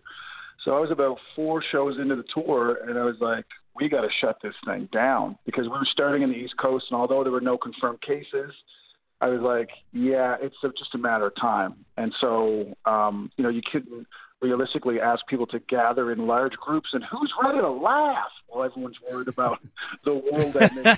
So it's like, and it's funny because the first 3 or 4 shows I was getting Corona talk in there a little bit, like I was working it into the conversation and in the start of the show kind of thing. And as it got more and more serious, I was like, okay, this is a matter of time before it gets there. So had to pull the plug on maybe, I guess it would have been like 20 dates that I would have had set up between March and April. So that was it, and then got back here as quick as possible because, you don't know if they're going to start shutting down airlines and stuff. And And so that was it. Yeah, it happened all pretty quick because each day it was changing. Every 24 hours, it was just seemed to be more and more serious. And so I thought, get back to Calgary and shut it down. Yeah, that blows, man. That really sucks. Like you put a lot of work in. You want to hone that set. You've got a few under your belt. You're looking forward to, visiting these different venues and cities, and all of a sudden, poof, it's gone. I mean, maybe give us the backstory on that, because obviously you're working on a TV show, but you're also spending a lot of time building a set. Yeah, and I've been doing warm-up sets in Halifax, working on new material to get ready for the tour, and it was coming along nicely. The hour was starting to cook, and was looking at possibly recording a comedy special later in the year once I had the hour kind of polished and where I wanted it. And the weird thing about when you're doing a tour like this is there's so much investment up front in terms of planning and scheduling of venues and logistics and marketing and all those things, and you don't get any of that back. Like, that's just money spent. And some comedians have been, saying, well, I had these club dates and they've gone away now and I don't have any work.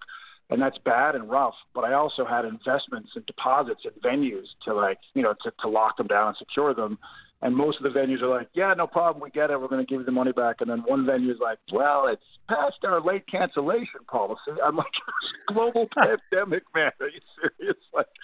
So most people understood, but some venues are like, we'll check our contract and get back to you on that. We'll see what happens here. But, there's a lot of investment by a lot of people in time. But, it's a hashtag, but it's true. It's like it's lives over livelihood right now. So we felt it was the right thing to do, and I can sleep at night knowing that I feel we did the right thing. Yeah, so whoever that jerk is in like Moncton or wherever it is, like next time you're there, you're across the street and you get the big marquee. I mean, I don't want to say Moncton. Let's say, I don't know. I'll make up a city. I don't know, Saskatoon. Let's just say it's Saskatoon. Sure. Let's say it's Saskatoon. Just for the hypothetical talk of it. Like, you know what I'm totally saying? Hypothetical. I picked guys. There's a lot of cities in the country. I picked a random city to just give you an example of where it could be. And so that's, it is what it is. And memory. Memory's important, in the stand-up comedy game. Memory. Got to have a memory, guys, going forward. Next time we do that, we pick a random city, you should just make one up like Taskasoon. And then, you can make the point exactly. Without rhymes with Blaskasoon. Have you heard of this place? Dude, you know what I've been going down, I'm sure you guys have as well, but I've been going down these rabbit holes, on YouTube. And I found that documentary on the 1987 Canada Cup, Gretzky to Lemieux. Have you seen this? I watched the opening goal from the KLM line last night. Someone was tweeting, or maybe it was this morning, like Larionov, Krutov, and Makarov, I believe. It was just unbelievable. Like watching the opening 2 minutes of that game, I'm like, oh my gosh, like this is nuts. Pace, skill, tempo. Whew.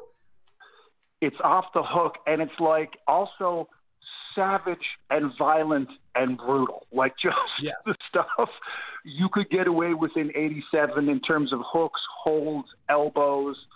Keenan also refuses to lock into any kind of lineup in terms of like who's playing with who. So players in training camp are getting upset because they don't feel there's any kind of chemistry. And he's like, just kind of stay in your lane. We'll figure it out. Anyway, so I was halfway through that. So I want to finish this thing off. So I've been going down the interesting sports rabbit hole on YouTube. Yeah, that's unreal. I watched Game 5 of the ALCS where Marco Estrada had a gem into the 8th inning against the stupid Kansas City Royals. I believe they've changed their name since then. But that was like a great escape. What else is on the list? I know we've been airing some stuff on Sportsnet. Like yesterday we had the Flames and Habs, where the Flames won in the Forum in 1989. We've been seeing a lot of Battle of Alberta. We'll carry that on the radio tonight, round 2 of this year's Battle of Alberta, where Tkachuk gets right in between Cassian's ears rent-free. What's on the to-do list beyond the 87 Canada Cup?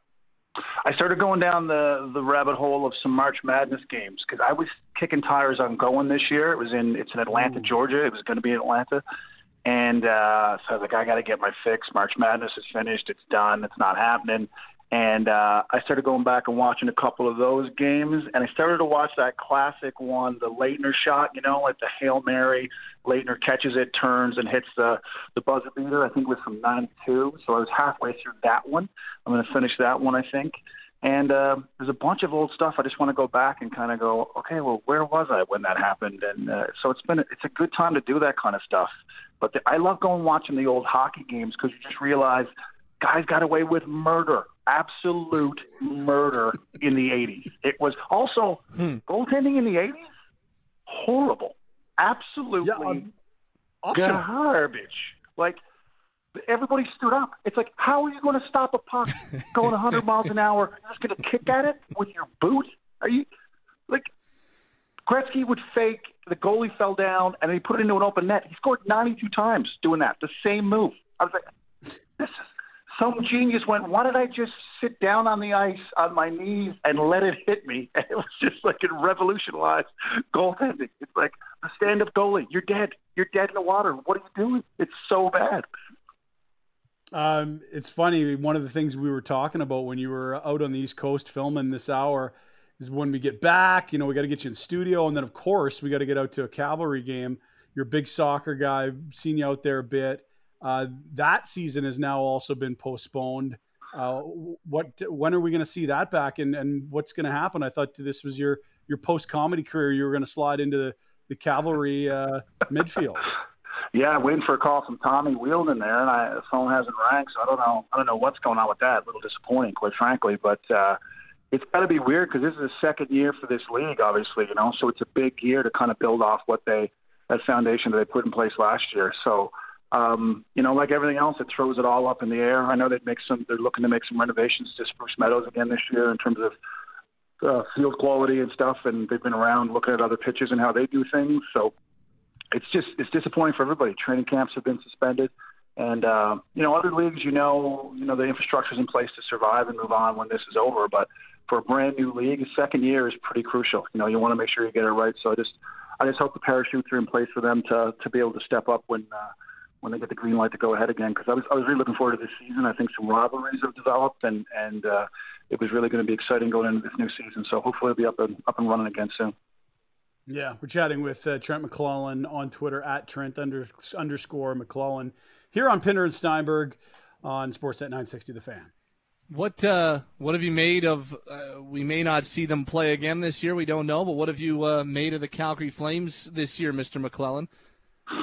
God, it was a year where you didn't know what you were going to get each night. It was like, okay, we win 2, we lose 3. We win 3, we lose 2. It's like I couldn't figure out. I don't know if the team figured out what their identity was. It was kind of one of those deals. Goaltending sometimes was a little shaky on some nights. Then the top guns would go cold for a little bit and other guys would step up. It just never seemed like all things were hitting at the same time, where all cylinders were firing. So it was kind of a frustrating team to watch for the most part. I don't know what your guys' thoughts were on that. Definitely. Pinder, how many times throughout the year did we talk of, we use the term the roller coaster or Jekyll and Hyde? It has been one of the most bonkers season I can remember in terms of consistency swings, and then all of the a coach getting essentially fired or stepping away for non-hockey related reasons. We had a player collapsing on the ice. We had one of their assistant general managers diagnosed with ALS. It's been like one of the craziest years in terms of all kinds of ups and downs on and off the ice. Yeah, and of course the passing of Ken King as well, who will forever go down as a massive builder in the sports community here in Calgary. I mean, really, all these things happening over one season just seems nuts. And making it even worse is we kept coming back to the conversation, Pat and I. It was like, what's this team's identity? Like, what do you know you're going to get? And for most of the season, we didn't have an answer until about, I want to say, the last 2 to 3 weeks where they finally were starting to play the kind of hockey you expected them to play. And that's probably what's most disheartening for people that are, around the team or on the team or managing or coaching the team is it kind of felt like they were just getting to where you'd hope they'd started the season, but better late than never. And that's when the season's paused. Yeah, I think you're right. And I think this team kind of made a transformation over the last couple of seasons, I think, where they went from being the nice guys who were skilled, but were considered a little bit soft. And I think they realized that you got to play with a little bit more grit and a little bit more nasty. And I think you're right. They had started to find that. But that's a new identity for this team. I mean, for years and years, it was like, oh, they're pretty good, but it's a bunch of nice guys. And I think they finally had to lose that that personality and that identity and become more that – take on more of Tkachuk's personality, I think, of like, we all got to be in this together. You don't have to fight, but you got to be a little bit nasty and get your nose stuck in there.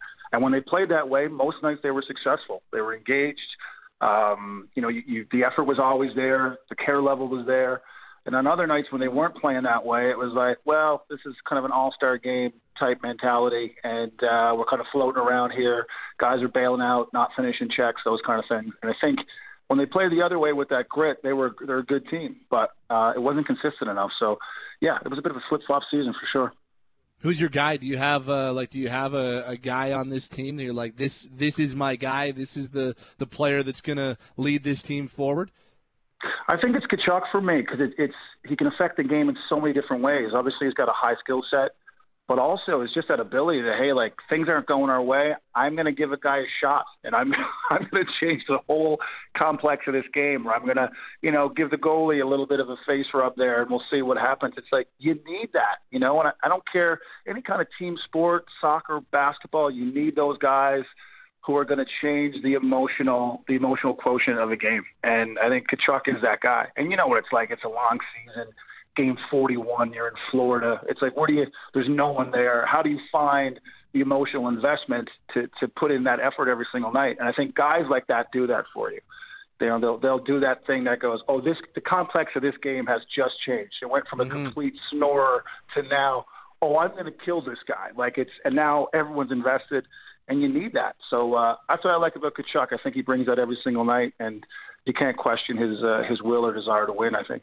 Final one for me, and that's just on being able to watch. Like, you're 3 hours ahead where you are when you're on this hour's 22 minutes. Like, how have you been able to watch games? Are you staying up until 2 a.m. to finish games?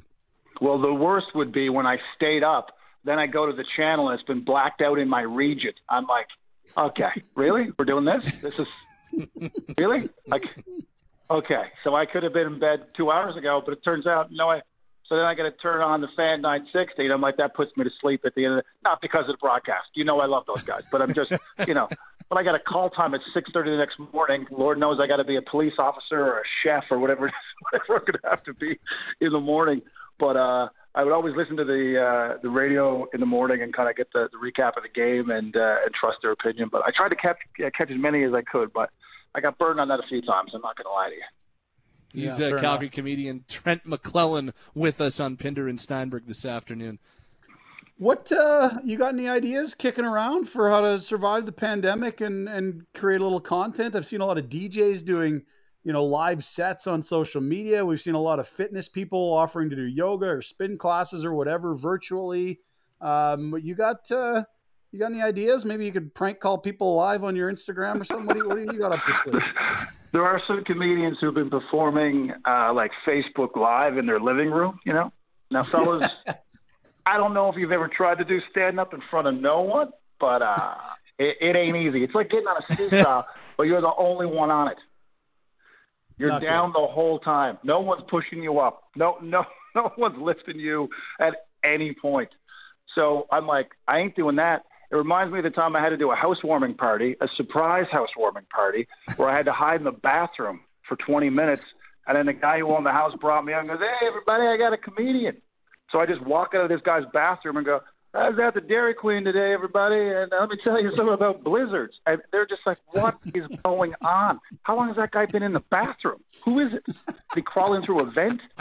So anyway, that was it. I was like, never again, not happening. So no, I will not be doing stand-up online, Facebook. I've been putting out little memes and little jokes about how to survive the whole pandemic, but no, I'm shutting it down. The tour is over, okay? So I will not be doing it. But it's great to see other comedians just putting out content and musicians putting out songs and stuff. And I think you need the arts now more than ever, really. You need people to kind of take your mind off it. So kudos to those people who are playing empty living rooms. And there will be no late show. So take your time paying the bill. Okay? There's no late show. We're cleaning up here. It's the toughest laugh to get, the empty living room. The empty living room of going to wrap this up and then try and sell your merch afterwards. That's the real tough part. Hey, guys, I got this spatula Looking to get rid of that. $4. It's get up at TrentComedy.com here. I got these salt shakers. Yeah. Tough. Hey, man. You know? It's great catching up with you. We honestly, as soon as this ends, we got to get together. We're going to need you and your brethren to keep the mood light and remind us of good times ahead. We got to survive this, stay in, be safe, and we'll check you on the other side. For sure, everybody. See you, Take Trent. care of yourselves. We're going to get through this. Don't worry about it. All right, there he is. Trent McClellan, comedian. Calgary back now from shooting this hour out on the East Coast. All right, Patty, always good to catch up with Trent. Big sports fan too. I always loved his. He would do the post-game locker interview representing all Flames fans in the playoffs. He'd have the towel over the shoulder, the sniffles, the sweat on the brow, and talked about the fans' game and what chants were working and what sort of how the ebbs and flows of the game were. Love his stuff. You can check him out. His Twitter account at @Trent_McClellan. Good stuff. Always awesome to catch up with Trent. Top of the hour. We've got some more hockey content for you. We've got lots to get to after 4 o'clock on Wildcard Wednesday. It's a pandemic radio, Pinder and Steinberg style. Hopefully your Tuesday is going along okay. Stay safe out there. By the way, Trent joining us on the Atlas Pizza and Sports Bar guest hotline. The bar may be closed to patrons during these trying times, but they're open for business. Pickup or delivery available. Call 403-248-3344. Once again, 248-3344. It's Pinder and Steinberg on Sportsnet 960 The Fan. Calgary guys talking Calgary sports. Pinder and Steinberg are only on Sportsnet 960 The Fan. Last week, we restricted access to these facilities to only essential visitors, all of whom must undergo health screening prior to entering. We are continuing to look at additional measures for continuing care and long-term care facilities that operators and staff could implement to further limit the risk for residents. As soon as these are finalized, we will communicate them. That is our Chief Medical Officer in Alberta, Dr. Dina Hinshaw. She just finished up very recently her daily medical update as the COVID-19 pandemic continues. Couple of the highlights in there, Rye. A Calgary resident, the second person to die of COVID-19 in our province, 80 years old, I believe. So that was sad news. The second death in Alberta. 57 new cases in the province, bringing the total up to 358. And it sounds like 28 of those 57 cases are community spread, which is why these methods and why you hear people like Ryan Pinder and Pat Steinberg and Dean Molberg and everybody else on your Twitter feed saying, pay attention, take heed to all of these social distancing things put in place. So if you're out for a walk, make sure you stay 2 meters apart. Do what you can to follow these social distancing protocols. They're there for a reason. We want to get those community transmissions down. We're keeping our cases at a fairly steady level day by day, but we want to keep it that way and eventually have those numbers start to drop. So that's the latest from our Chief Medical Officer on this date, March 24th. Yeah, and the key takeaway is that there's lots of transmissions happening in the community, and that's why we have to be so vigilant with isolating ourselves and limiting ourselves socially, making sure we're giving everyone 2 meters of distance. Earlier on, as we saw these numbers climb, a lot of it was due to travel or people bringing from elsewhere, but that certainly isn't the case right now, where we're looking at around 50% of these cases just from community interaction. That's where That's what we need to make sure we can limit as much as we can. We can't really control what people come back to Alberta with, but we certainly can limit our contact with others in the community. So stay vigilant out there. It's not easy, and I know a lot of people have talked about it online, but if you're having a tough time being alone, if you're isolated, if you aren't real great with having limited social interactions, call loved ones, talk to people, tell them about how you're doing. That's an important part of this process. I'm really lucky that I got a family and 2 wild little hyenas that I get to play with when I'm not doing a radio show here, but that's not the case for everyone. They're not with family. You might be holed up all by yourself, and it is important to definitely let people know how you're feeling. That's a big part of, I guess, dealing with how you're feeling. Yep. government of Alberta. Again, I really do encourage you to go follow our chief medical officer on Twitter. She's got great stuff on a daily basis, great information, great tips. But they did a new text service that'll text you encouraging and nice things on a daily basis, which I thought was a really cool thing too. Look, I mean, all we can do right now is the best we can. That's why we got Pinder and I trying to keep this show as light and fluffy and stupid as possible, so that you can get a little bit of distraction, talk a little sports, talk a little bit about our nose hair plucking routine, so on and so forth. Whatever we can do to give you a distraction. So if we can do that, we're happy to do so. But yeah, I'm with you. Call loved ones. If you've got an opportunity to go out on your deck, get yourself a little bit of sunshine. There's a lot of there's little things that you can do, and really it's only little things that you can do right now. But I do think those little things can go a long way, especially if you're into that stir crazy mode. So and I get it; it's only going to get worse from a stir crazy perspective. So it sounds so cheesy to say, but it's true. Like, we're all going through the same things. I want to be outside. I want to be at the gym. I want to be at the bar. I want to be at hockey games. I want to be doing anything but being at home. But we're all going through the same thing, and we really are all in this together. So it's going to be a really interesting next number of weeks and next number of months here. All right, busy 4 o'clock hour. We have a little levity around the corner, Wildcard Wednesday. And all kinds of good content out of Toronto today, Patty. The great ones speaking, not to mention Ken Holland, GM of the Oilers, and one of the best sprinters on planet Earth, Andre DeGrasse, as well. So we can sift through some of that stuff as well before we get to 5 o'clock. Sportsnet 960, The Fan. Let's take a spin and find out all the things we never wanted to know about our afternoon show. It's time for Wild Card Wednesday. Sportsnet 960, The Fan. Oh, wonderful, wonderful Tuesday to you and yours. Let's have a little fun on your Tuesday. I know that the segment's called Wild Card Wednesday, but every day is a Wild Card Wednesday on Pandemic Radio. A little bit later on this hour, we'll hear from Vegas Golden Knights Director of Hockey Operations, President of Hockey Operations, George McPhee. He'll join us a little bit later on this hour, but right now we've got Logan Gordon in the Basement Systems downtown studio.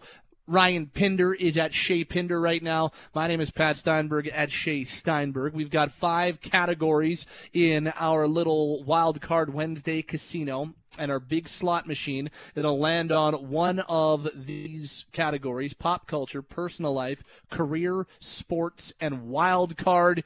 And we all ask a question, and then we all answer the question. I'll go first. I went last yesterday, so I'm ready to rock and roll. Let's get this thing started, gentlemen. Coins in. Here we go. Wild card. Ooh. Here's one that I'm actually quite excited to hear what you guys are thinking. You're at a movie theater. You're going to a movie that you've been anticipating. You're with a date, with friends, whatever the case may be. What is your go-to snack order if you're going to a movie? You're at Chinook, you're at Sunridge, you're at Country Hills, whatever. What's your go-to snack order? Oh, my goodness. You got one, Rye? I've been to 2 movies in the last 5 years, maybe 3. We took my kids to Grinch when my wife was pregnant with the boys, which would have been 5 years ago. We saw the NWA movie. And then on vacation a year ago, we saw the what was the one with Lady Gaga and music, la la la. Star is Born. Anyway, thank you. So that's like that is less than one a year, which means there is no routine, and I don't know that we have a go-to anything except not going to movies, apparently. Okay, that's not an answer. No. Logo, what is your answer? Steinberg, I'm like you. You know, I'm a giant Marvel movie nerd, and I have a group of friends that always goes to the premieres together. I always go for a medium popcorn, no butter, dill pickle seasoning, and Maltesers. That's the go-to. Ooh, the Maltesers. Every time, and usually maybe just a bottle of water. I don't want to drink too much because I'm in constant fear of having to use the bathroom during a movie and having to either interrupt the movie for myself or those around me. It's a constant fear of mine, so I try to avoid any liquids during the movie, but that's kind of my go-to every time I'm at the movie theater. I'm confident in my bladder, so I never really have that worry. So my go-to order, now it depends. You can do there's the two. If I'm going with somebody who also is into having snacks, like my usual movie partner, you get the two medium popcorns, the two medium drinks, and the candy. You do that. I think all of this one of the combo 3 or combo 2 at Cineplex.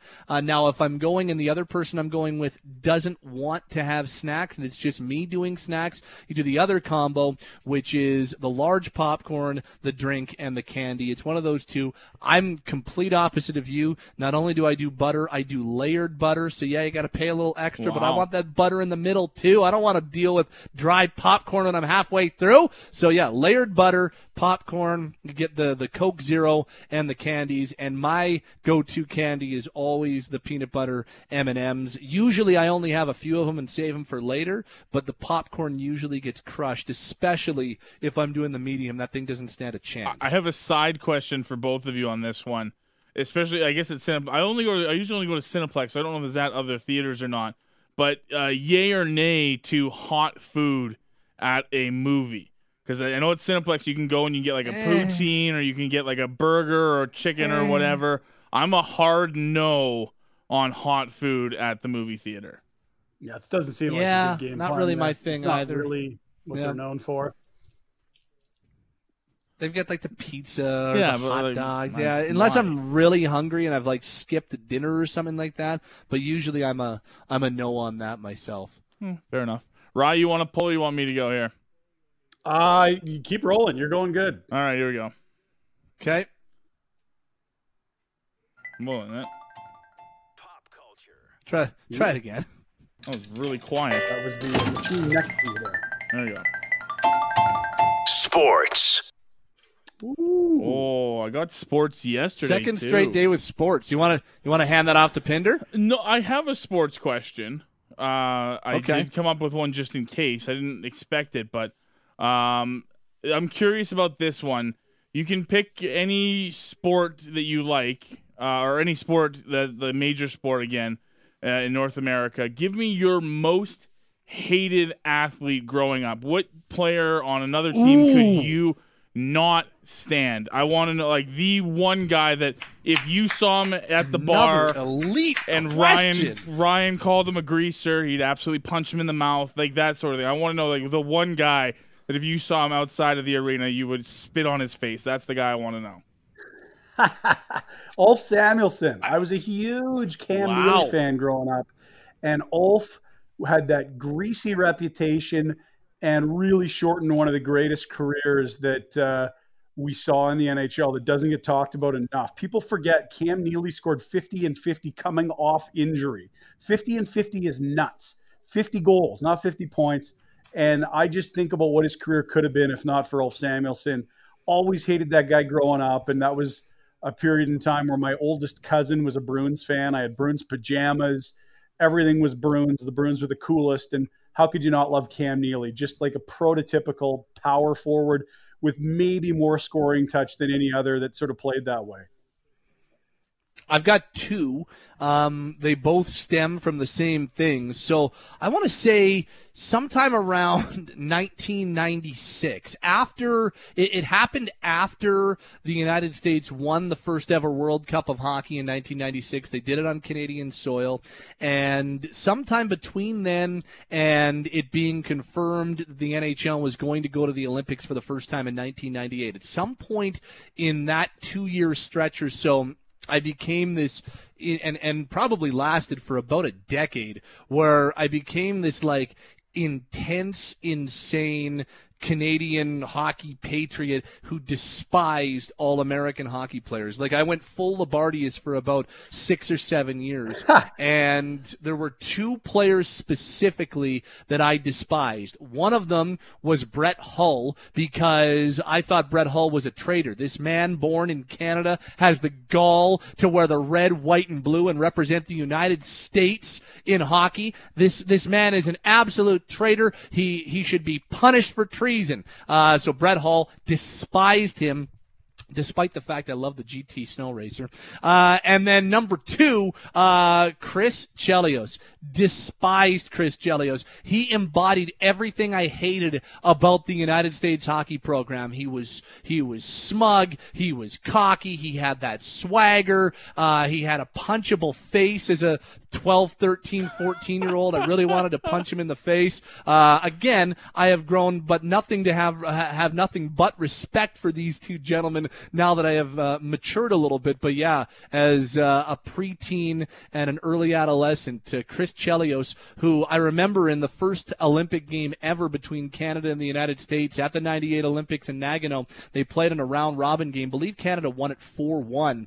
And at the time, this was a heated rivalry, and there was an after-the-whistle fracas, and Chris Chelios went to the bench with Eric Lindros' stick and would not give Lindros back his stick. He just kept the stick, would not give it back to him, and I remember raging at my television at Chelios at the time. That 4-1 round-robin win for Canada over the United States in the 98 Olympics, one of my great hockey memories. Anyway, Chelios and Brett Hull were the 2 for me.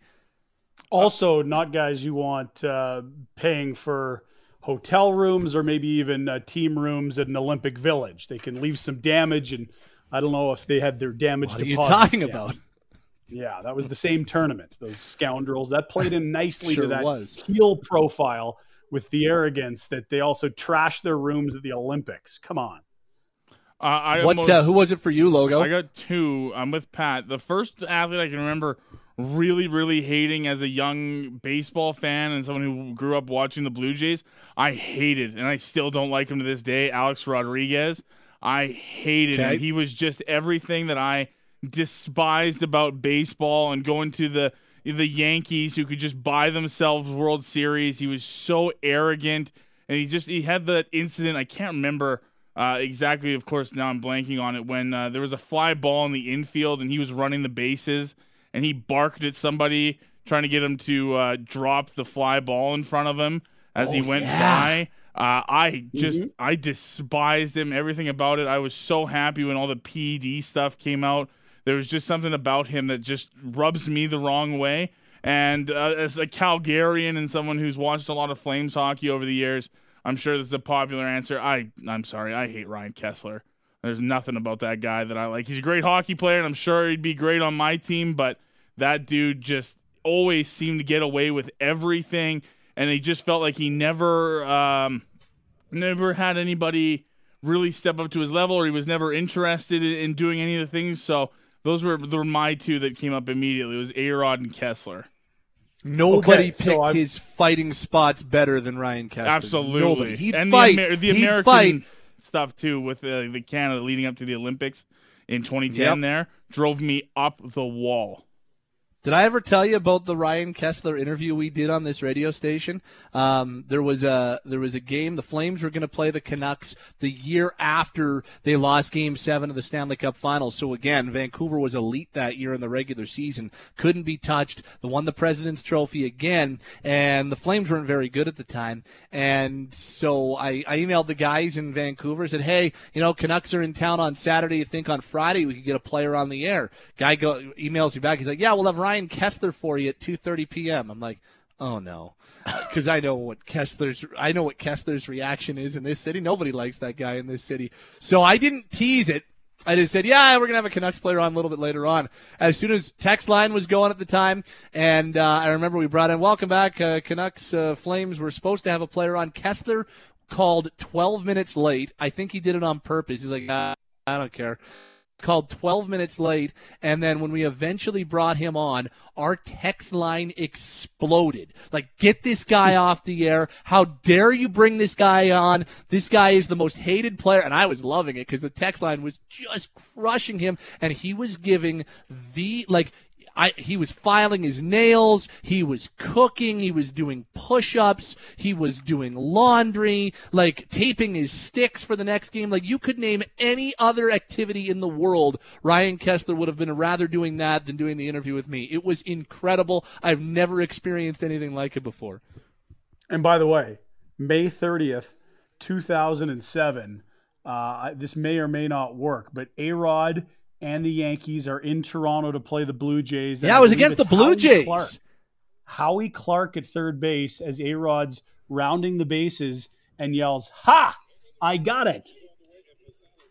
Yeah, that was the one. That dude drove me. I'll see if I can get it here for you, Ryan. Yeah, I remember it. It was against the Blue Jays. Howie Clark at third. That was a good question, Logo.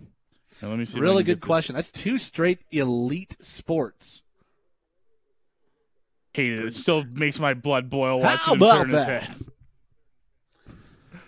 All right, my turn, boys. Let's get her going.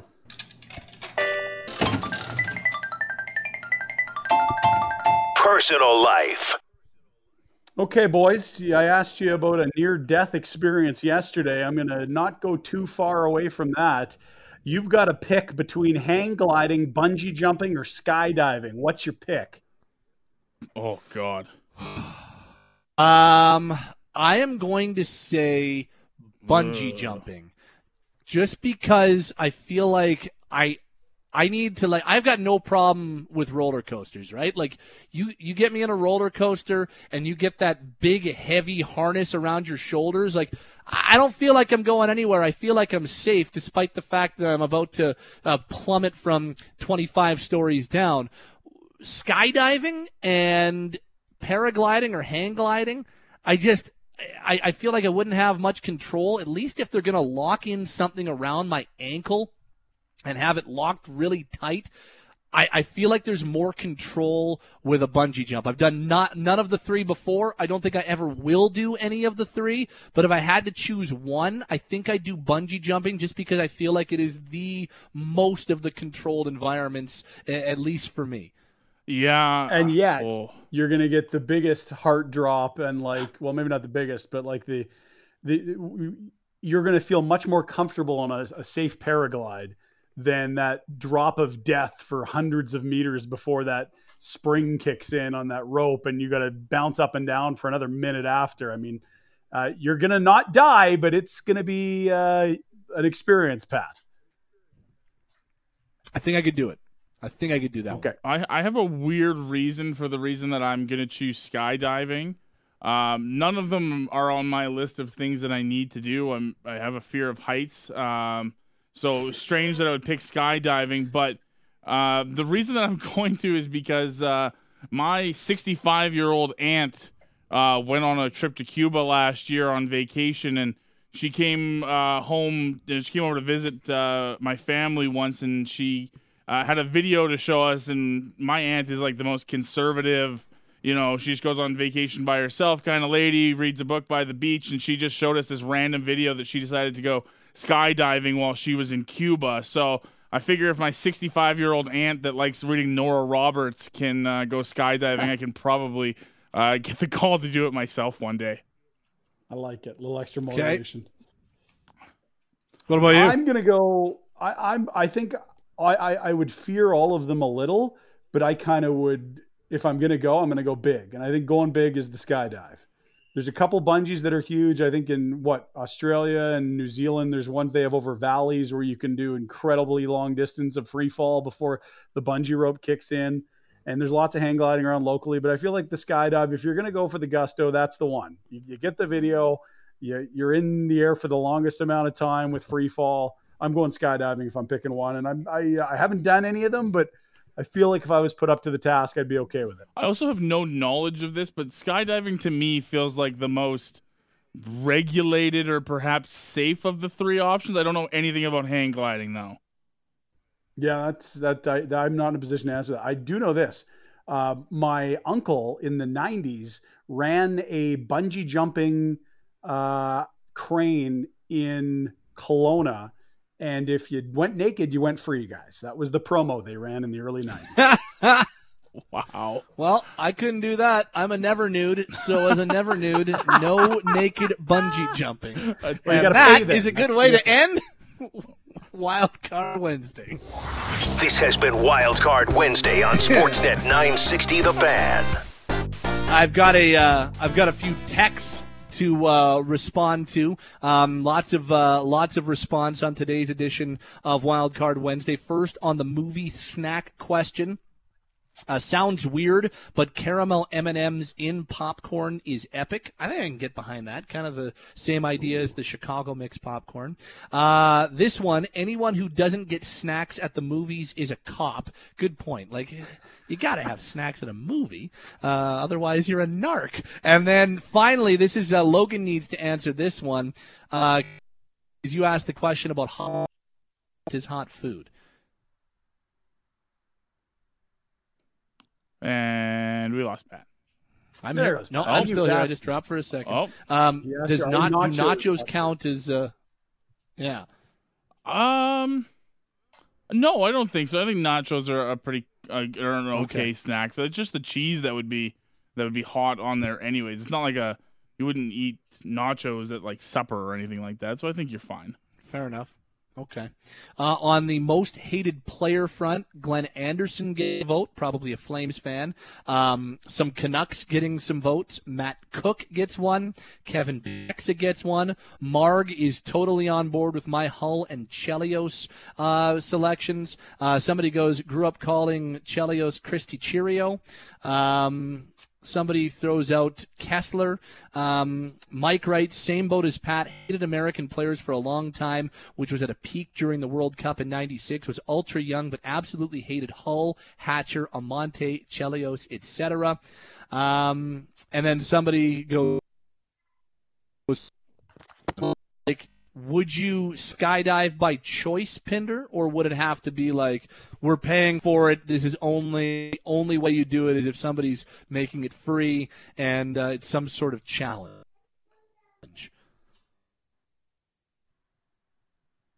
I can hear Pinder's kids in the background. There you are. Would you go skydiving by choice? Would you go, or would it have to be by challenge? I think it would have to be challenge or by the way, my wife has just texted me. She's skydived. I did not know that. So that would be the exact type of thing that would get me to skydive, that she's done it and would be able to say, what are you big chicken? And then it would be like, okay, well now I have to do it. If your wife gets snacks at the movie theater, will you get snacks at the movie theater too? Trust me, she's doing the ordering. I just, I'm happy with what I get. I will be polite. It's outstanding. Up next, the president of hockey operations, the Vegas Golden Knights, who were sitting number 1 in the Pacific Division before the NHL suspended. We've got George McPhee coming your way around the corner. He's Pinder, he's Logan, I'm Steinberg. This is Pinder and Steinberg on Sportsnet 960 The Fan.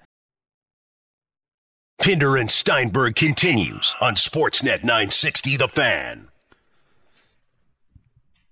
The hottest teams in the NHL entering the suspension was the Vegas Golden Knights. They were the last opponent for the Calgary Flames, for instance, took a big win at the Scotiabank Saddledome, and Vegas sat on top of the Pacific Division with 86 points. They had won 8 of 10. They were on quite the run. They were getting by without Mark Stone in their lineup. And now the season's suspended. We don't know when it is going to resume or if it's going to resume. Let's check in with their president of hockey operations. George McPhee has been the architect since the very beginning.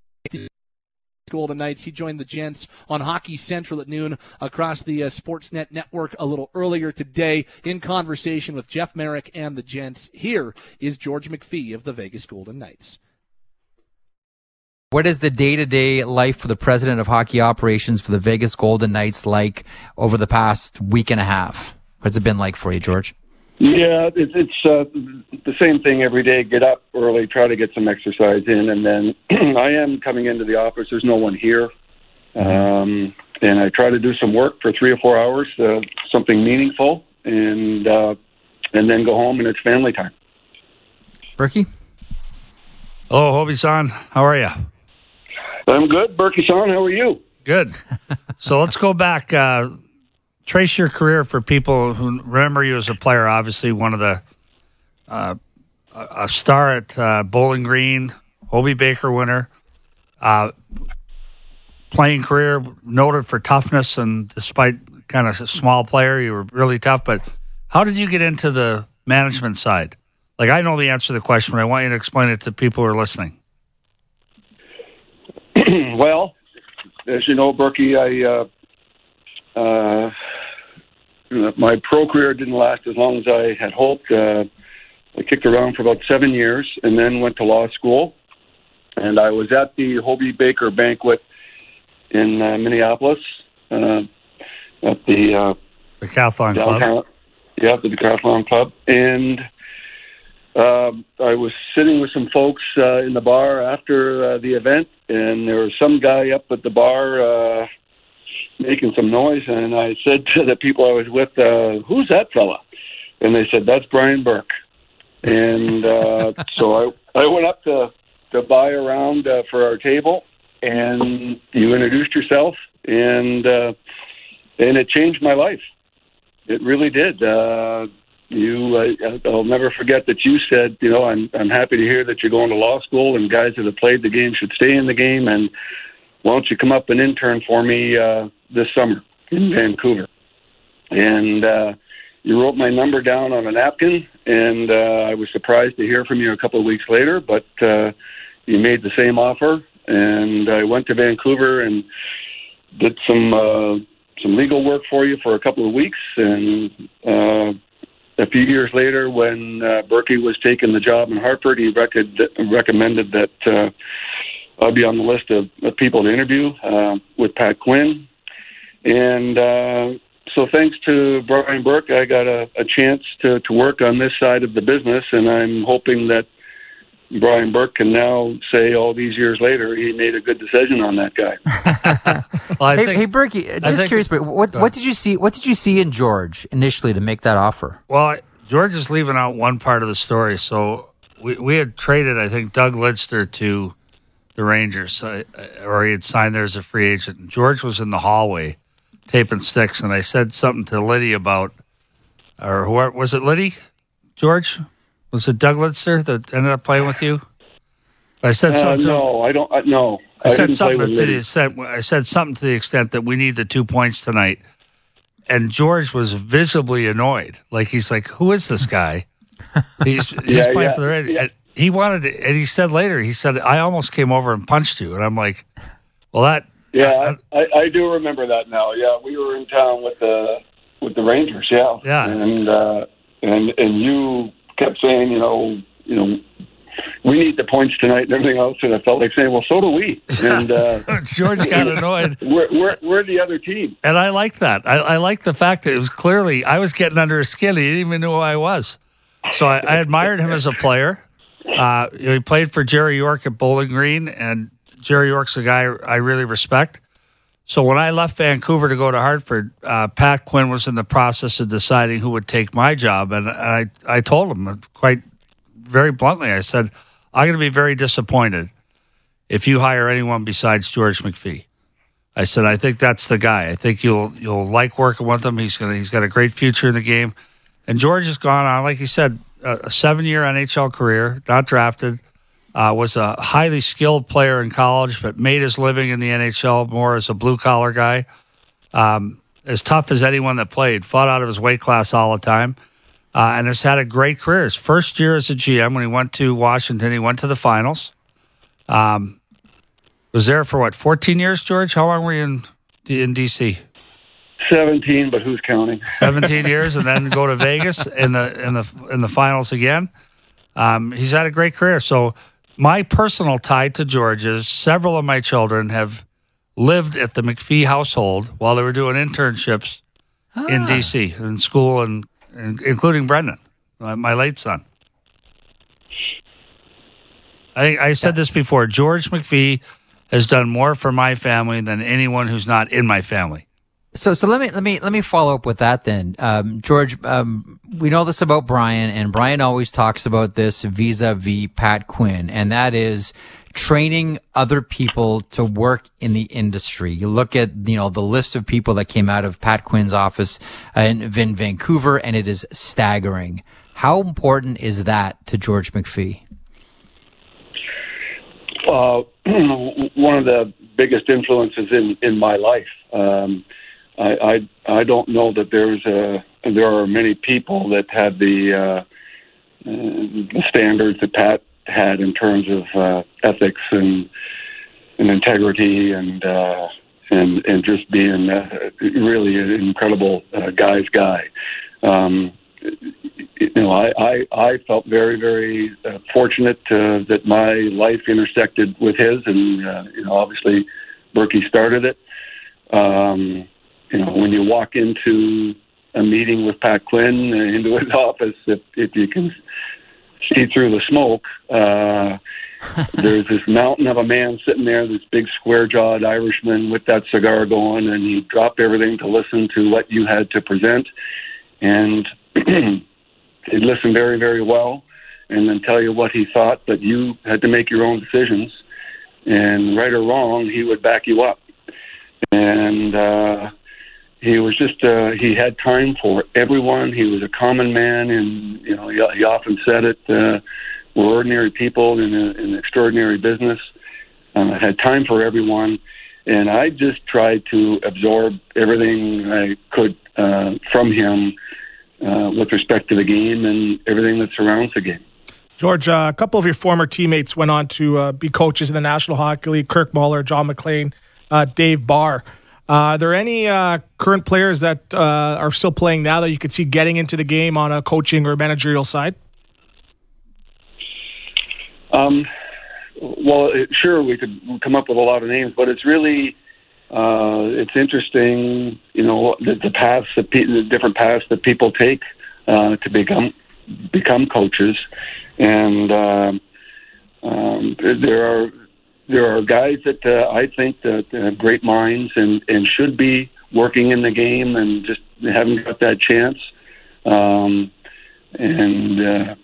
I think, as we all have learned over the years, it's not an easy business to get into. You're very, very lucky and privileged to get in and to get a chance to prove yourself.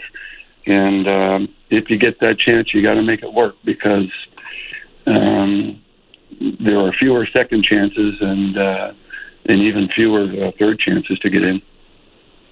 I'm curious, we're speaking with George McPhee of the Vegas Golden Knights. George, you have such a long history in the game, and you've done so many different things. I'm curious what you take the most pride in, whether it was helping to put together the foundation of what later became a Stanley Cup winning Washington Capitals team, building a Vegas squad that ended up competing for the Stanley Cup in year one, your brilliance squeezing general managers at the NHL expansion draft.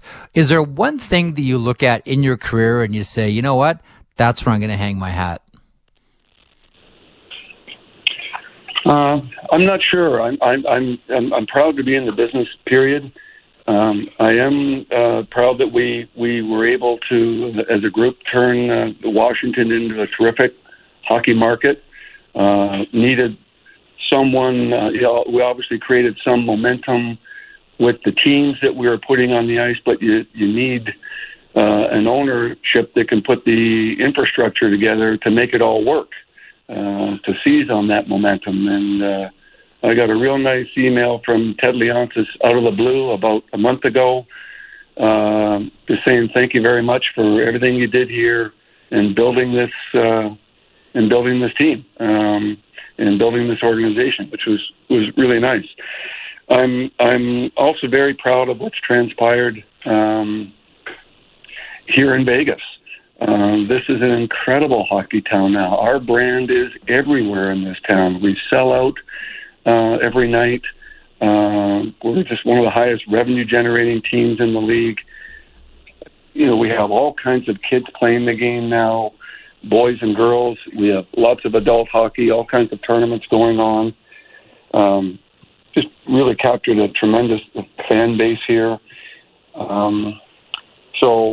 And Bill Foley's done a great job again. He's built the business to seize on everything that we've created on the ice, and Bill can run a business in his sleep. He's so good at this, but he's just done a fantastic job with this franchise.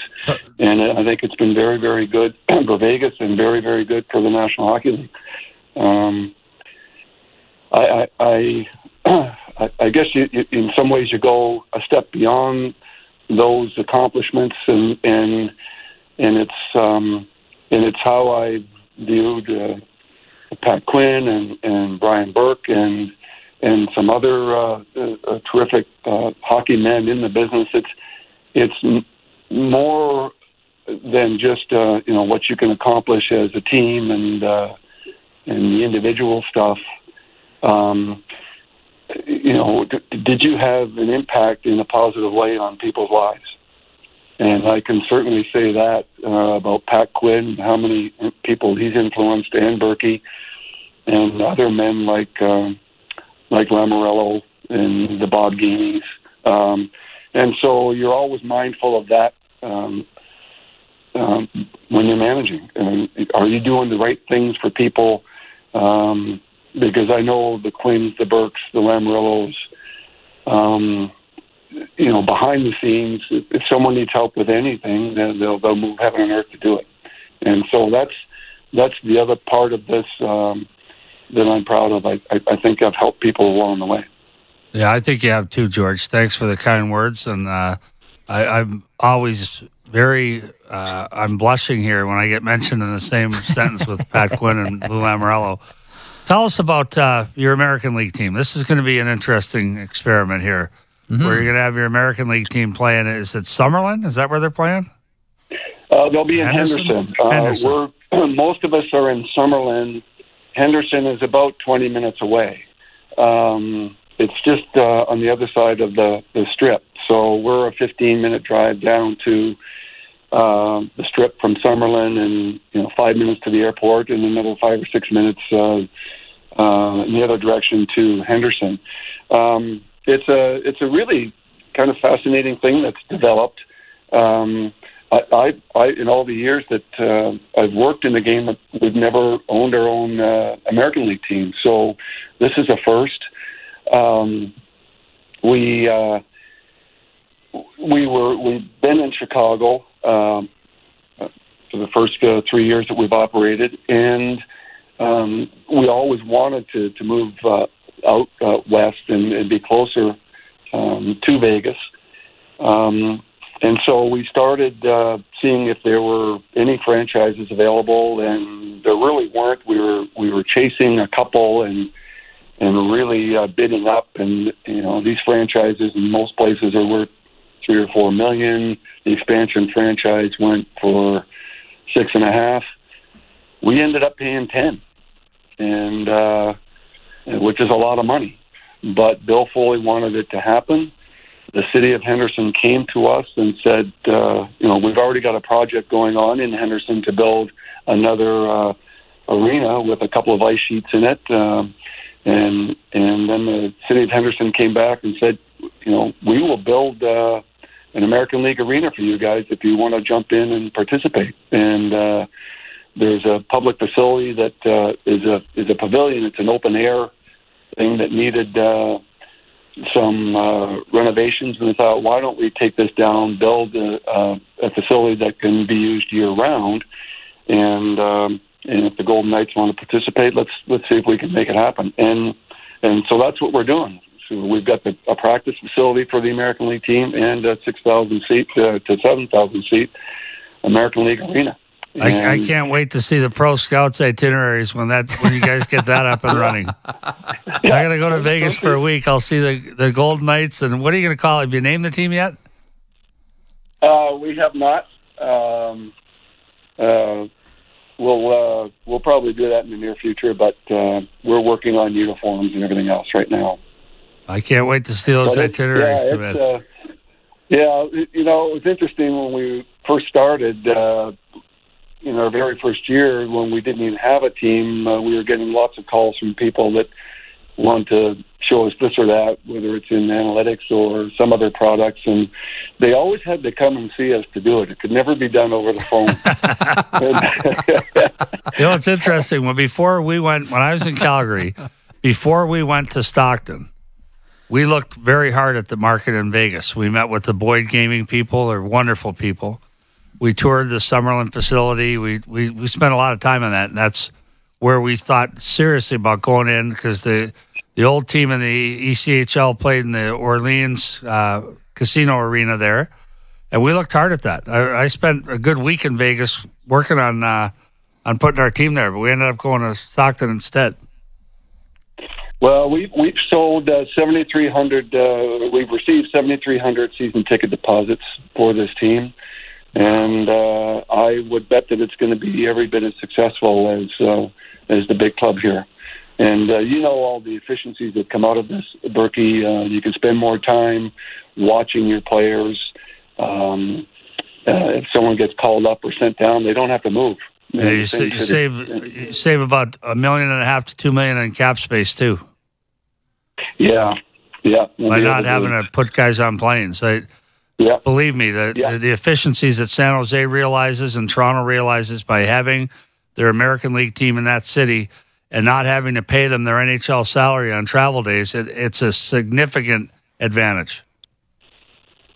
And just the access to your players, as you know, really helps. If someone, a lot of teams are running thin because they're tight on the cap and carrying just 12 forwards and maybe 7D, sometimes it's 6D. Someone gets sick in the morning at the morning skate or just can't play, they've got an injury, you make a phone call and the guy's here in 20 minutes. We had it pretty good in Washington with Hershey. They could be there in an hour and 45-minute drive from Hershey. It was harder with Chicago. Now you're talking about a flight. We had a great setup in Anaheim. Our farm team was in Portland, Maine. It was it took us a full travel day to get a guy in. It was brutal. Or Toronto with St. John's once upon a time. George, this has been a lot of fun.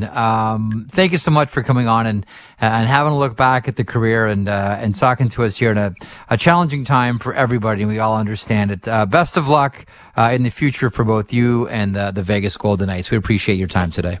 Thanks for having me. That is George McPhee of the Vegas Golden Knights joining the gents on Hockey Central a little bit earlier today. A reminder that all our guests come to you courtesy of our good friends at Atlas Pizza and the Atlas Pizza and Sports Bar guest hotline. Right now, bars closed as we continue to go through these tough times, but Atlas Pizza remains open for business. Pickup and delivery available by calling 403-248-3344. Once again, that's 248-3344. Top of the hour, we'll hear from Chris Johnston, our NHL insider, but lots more still to come before we get to 6 o'clock tonight. And a reminder, 6 o'clock, round 2 of this year's Battle of Alberta. Some more Flames rewind for you tonight. Flames Oilers from January 11th. If you remember correctly, that was the first time that the fireworks really started going on between these two teams. They'd continue the next two meetings as well, but we're going back to January 11th for our Flames rewind tonight for the Flames and the Edmonton Oilers. You're locked on Pinder and Steinberg right here on Sportsnet 960 The Fan. Back to Pinder and Steinberg, Calgary Sports Talk in the afternoon. Sportsnet 960 The Fan. Okay, Pinder, you have been a play-by-play broadcaster before.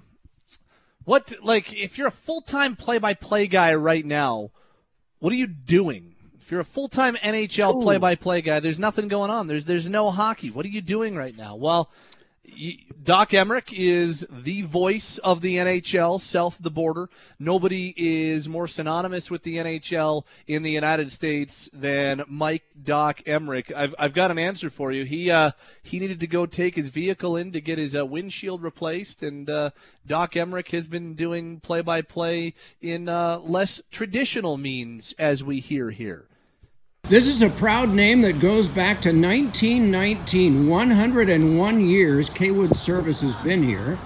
This is Paul Hoffman, a Red Wings fan, 5'9", 175 pounds, 34 years of service. This is like having Gordon Ramsay come to your house and having make microwave popcorn. He's going to put on a windshield wiper. It's a clamp apparatus that snaps around to the driver's side windshield. It snips on like that, clamps down like that, and it's flat on the windshield. And what? Let's go Wings? Go Wings. There you go. That's what Doc Emrick is doing to stay busy right now. Yeah, if you're a play-by-play guy, you're probably introducing yourself to your neighbors and, reacquainting yourself with your family.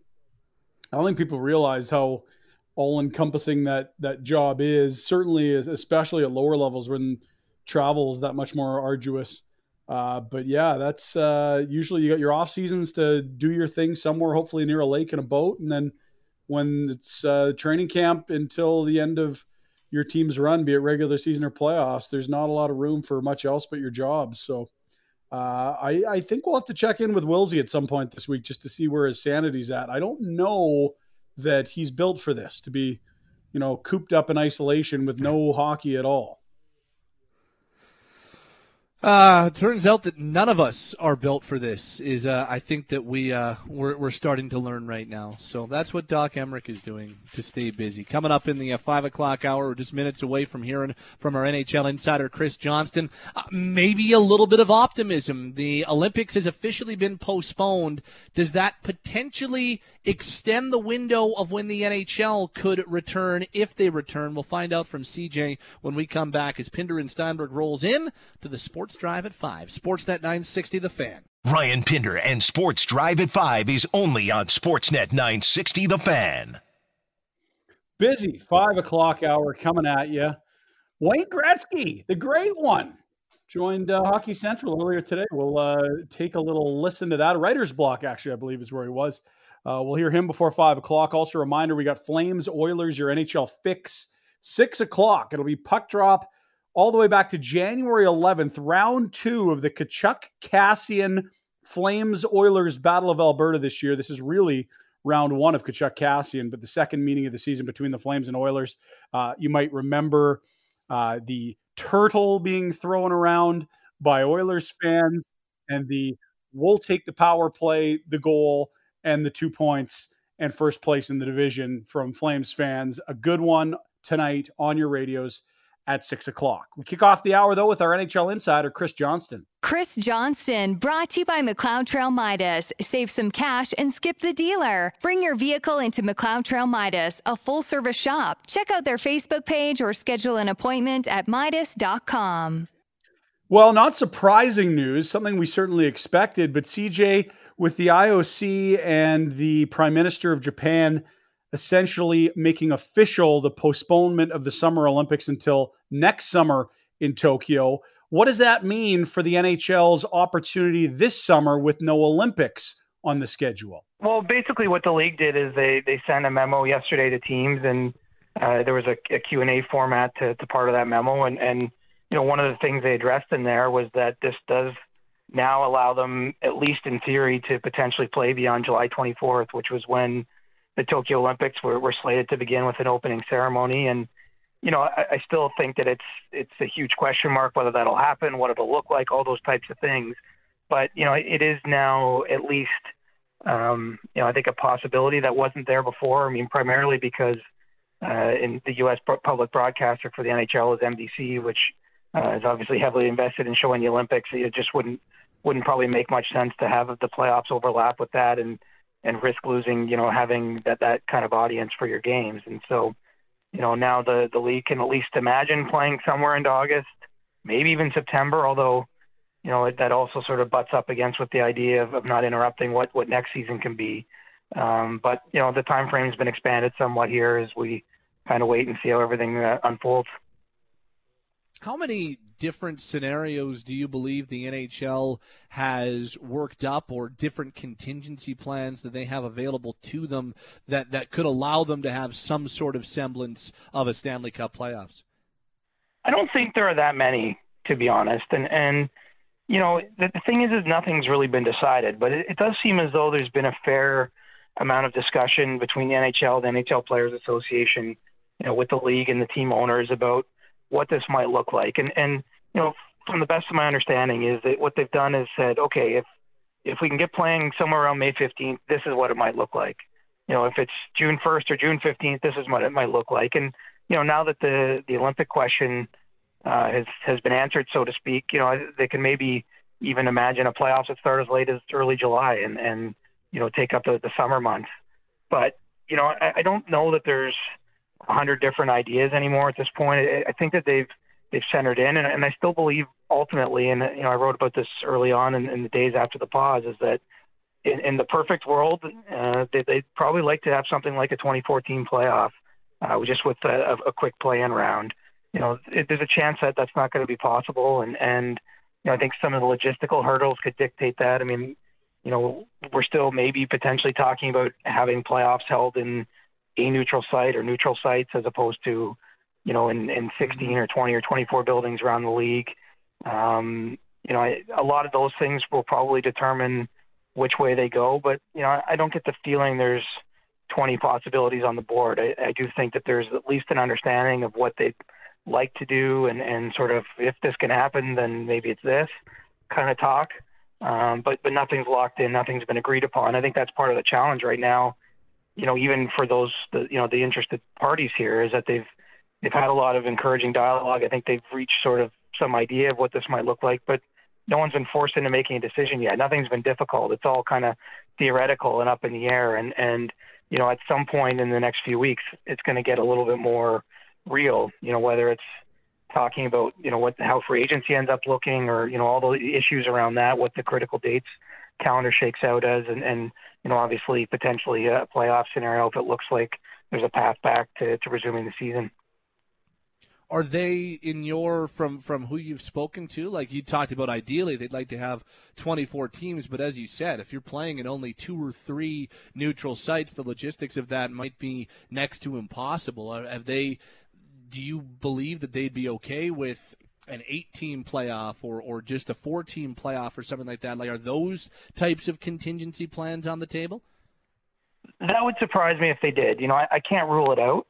But just because they've been so clear about preserving the integrity of the competition and, trying to limit, I guess, how big of asterisk we would put on this cup winner, I think it's inevitable that there'll be some kind of strange feeling about what happens here. Even if one of the best teams from regular season ends up winning, it's just going to feel weird if all this, happens with the couple-month break in the middle of the year and having to get things up and running again.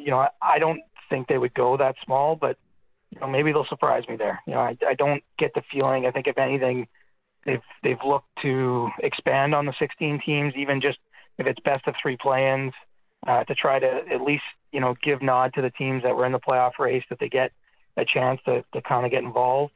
But we're probably guilty here of being a little ahead of ourselves. And I think that's what's interesting about the calls the league's had, with owners yesterday and with GMs today is, these are some of the questions the league are fielding from important people within the ranks. And I think there's still only so much they've been able to tell those folks. Nothing really is concrete here. Nothing's been hammered into stone. And probably most importantly is they don't really know yet. Maybe this decision will be totally taken out of their hands. Maybe, the curve will be flattened, as we all hope, with the social isolation that's going on now. And that, there'll be a path back to play in more cities. Variables, I think, to say it's going to be this way or this way, but, based on their wanting this to feel real, if they're going to bother doing it, I would be surprised to see them take it under the traditional 16 playoff teams.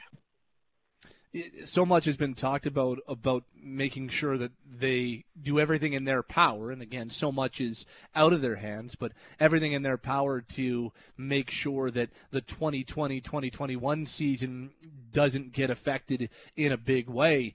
Are they, like, you're very up on this. You've been not only talking to your sources in the NHL, but you've also been following along what's happening across the continent. What does your gut say about, even if they do get 82 games next season, what that might look like to start things in October? I still feel like there's a potential that it looks a little different than we're used to in, say, 6 months' time.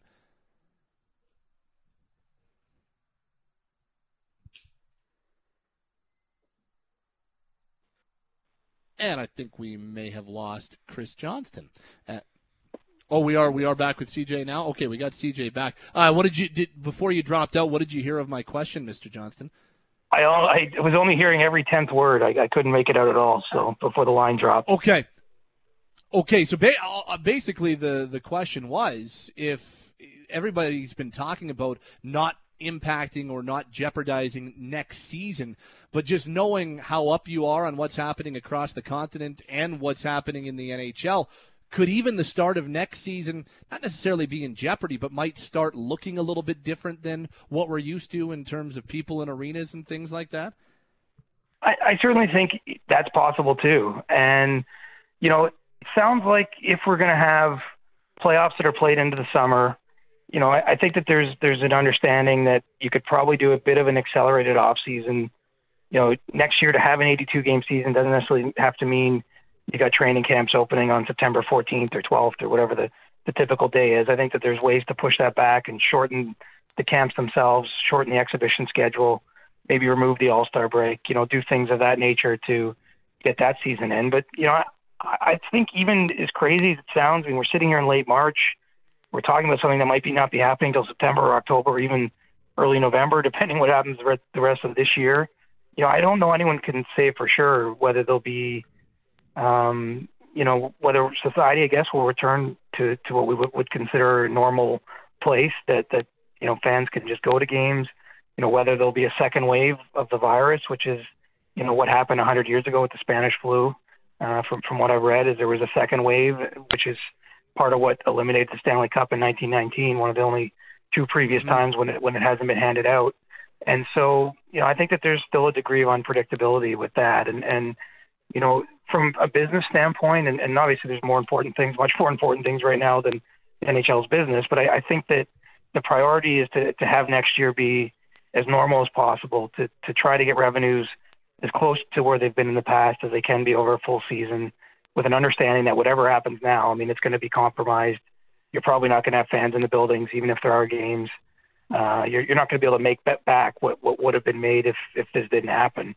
So, that will become probably an increasing concern the closer we get if things don't die down. But, the hope is still from the league that, this initial period now where, everyone's, essential services have been cut off in a lot of places, or non-essential services rather.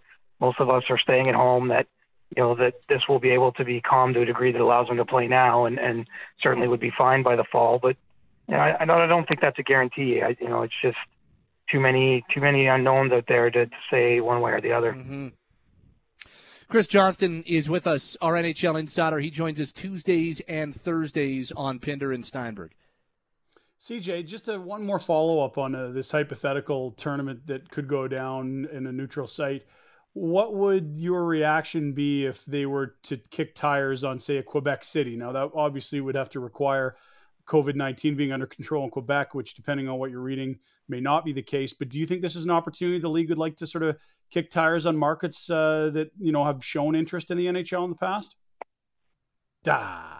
And I think we've just dropped, I see CJ, that was a really good question. CJ's cell line, it's not even our technology this time. Logo, if we can reconnect with CJ again, he is with us as he is every day, Tuesdays and Thursdays. That's something you had brought up yesterday, Rye, about the potential of maybe having he's calling back on line one, so we'll get him in just a second. But that's something that you had brought up yesterday, Rye, about the potential of holding something in more of an actual neutral site like that. We got Chris Johnston back with us. He joins us Tuesdays and Thursdays here on Pinder and Steinberg. Raya, why don't you ask the question again to CJ, who's back with us? Sorry, CJ, just a thought on, we talk neutral sites. What about venues and cities that don't even have teams? Do you think the NHL would be interested in kicking tires on, say, a Quebec City if that was a situation with COVID-19 that was obviously a safe one? Do you see this as an opportunity for the league to kick tires on markets they're not in? I do, and I think there's even a possibility it could be a non-NHL sized arena if you're talking about a situation without fans. I mean, the benefit of Quebec is it's still a reasonably large city, but I'm kind of working under the assumption that we're going to be looking at games that don't include fans in the stands, and so wouldn't necessarily have to be there. It could be, a junior city. I think that there's a lot of options. I mean, one of the issues in potentially having it in all the places, in addition to the fact that, the virus might not be under control in all those places, is that, building availability, the ability to make ice in July and August. I mean, those types of questions I think are legit. And, a place like Carolina or if Tampa goes on a run, those are very humid climates in the summertime months. And I'm sure they can make ice, but it might not be very good ice. I mean, there's probably an argument to be stated if you're going to a neutral site or a collection of neutral sites that somewhere further north makes sense. And wouldn't it be interesting if it ended up being somewhere like Quebec or a place where you don't currently have the NHL? I think that can't be taken off the table. And I do know even before they suspended the seasons, they were looking at neutral site venues in case they were maybe going to have to move isolated games. Say the California teams relocate their games to one place, and I think they were looking at all those places where you have an NHL rink and not an NHL team at this point in time. Yeah, Yellowknife and Whitehorse, very excited. They have a combined 3 cases in Yukon, Northwest Territories, and Nunavut. Put the cameras there. Let's go. Well, if it's just a sound studio, why not? I mean, hopefully a few reporters get to go along. I wouldn't mind that trip. Okay, let's move to something a little closer to real life and less sports. A lockdown going to happen in Ontario tonight. How are you ready for this? You've already been quarantining, given that you were just in California with the Leafs. I guess nothing really changes for you that much, but what's the mood out there? It's kind of weird. Nothing for me at all changes, actually. I mean, I haven't been in a store in 10 or 11 days, or I've only left the house to go for walks or for the odd jog here or there.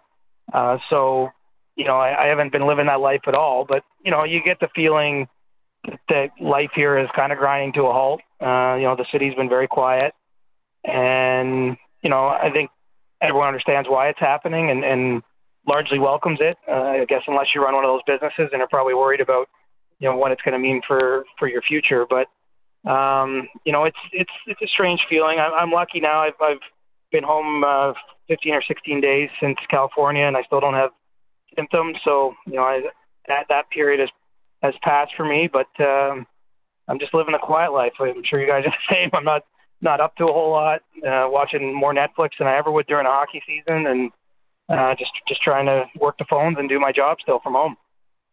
Yeah, fair enough. The no school thing. Parents are getting frayed at all ends. This has been quite something. We've got art class in the morning here, and I can hear them playing in the backyard outside the office here. Do you find yourself supporting raises for teachers now when school comes back? I am the son of a school teacher, so I've always had teachers' backs in that sense. And yeah, it's like caged animals. Now the parks are closed. You kidding me? What are we supposed to do? Yikes. Send them over to Steinberg's house. I think that's the only answer. Yeah, Uncle Pat. No I don't kids know if that's here. going to be a move or not. It's a kid-free zone at Shea Steinberg. CJ, just before we let you go, Pinder and I were talking about this a little earlier, and I know that the NHL is your beat, but I wonder were you surprised at all to hear the news that the CHL is just going to bypass Kelowna? They announced yesterday that the playoffs and Memorial Cup is not going to happen this year, and news today that Kelowna won't be getting it next year in 2021. Did that surprise you? Have you heard anything about why that might have been the case? No, I sort of expected that just because of the nature of how the CHL works. I mean, obviously, the host cities are picked in part on what they can offer to host the venue, but also, having a team that can compete in the tournament. And, the Rockets were built to be a team that was really good right now and was probably going to have trouble doing that next year. And so, what I would guess, and this is far from reporting, but more educated guess is, there'll be a prime candidate when the WHL turn comes around again, and they'll probably have a chance to sort of rebuild and be peaking again a couple years down the road. But, it's unfortunate. It's not, it's not ideal, obviously, for the Rockets organization, for the people in Kelowna that were banking on that event. But I do think just because of the way that tournament works, where the host team gets it one of the 4 entries, that you have to be sure it's going to be a competitive team. And I wasn't all that surprised to hear that they're going to be out of the mix. Yeah, fair enough. Good stuff, CJ. Appreciate the time as always. Enjoy the rest of your Tuesday. Great reporting at sportsnet.ca as usual. Thank you, pal. All right, guys. We'll talk soon. Chris Johnston, brought to you by McLeod Trail Midas. Save some cash and skip the dealer. Bring your vehicle into McLeod Trail Midas, a full-service shop. Check out their Facebook page or schedule an appointment at Midas.com. A lot to dive into there, Rye, but like one of the things that I found quite interesting, and it was what we started the conversation with, but I wasn't expecting the postponement of the Olympics to necessarily be tied to the NHL, but once you hear CJ break it down, it makes sense in terms of the window, the television window, or the viewership window specifically that could open up if you're the National Hockey League. Yeah, you don't want to be running against the Olympics, and your media partner south of the border is the network that airs the Olympics. So that getting pushed back a year certainly resembles at least an opportunity for the NHL at this point. But the biggest thing is society and markets in North America have to be in a healthy enough spot to actually host any sort of hockey at that point this summer. That's just feeling like impossible to project at this point. Certainly it could be the case, and you can also paint a picture that's much grimmer. We don't know, but at least that opportunity does exist rather than the thought of, okay, maybe we could be back to normal. But, yeah, NBC doesn't want to carry the games, and everyone's going to be watching the men's 4x100 relay anyway. So that's one less bit of competition for the sports viewer if we're at that spot in society at that point. Later on this hour, we're going to hear from the great one, Wayne Gretzky, as he joined the folks at Writer's Block on our sister station, Sportsnet 590, and across the Sportsnet radio network. So we will hear from Wayne Gretzky later on this hour. It's Pinder and Steinberg on the Sports Drive at 5, Sportsnet 960, The Fan. This is your sports radio. Sportsnet 960 The Fan. Streaming at sportsnet.ca/960 and always on the Sportsnet mobile app. Sportsnet 960 Calgary.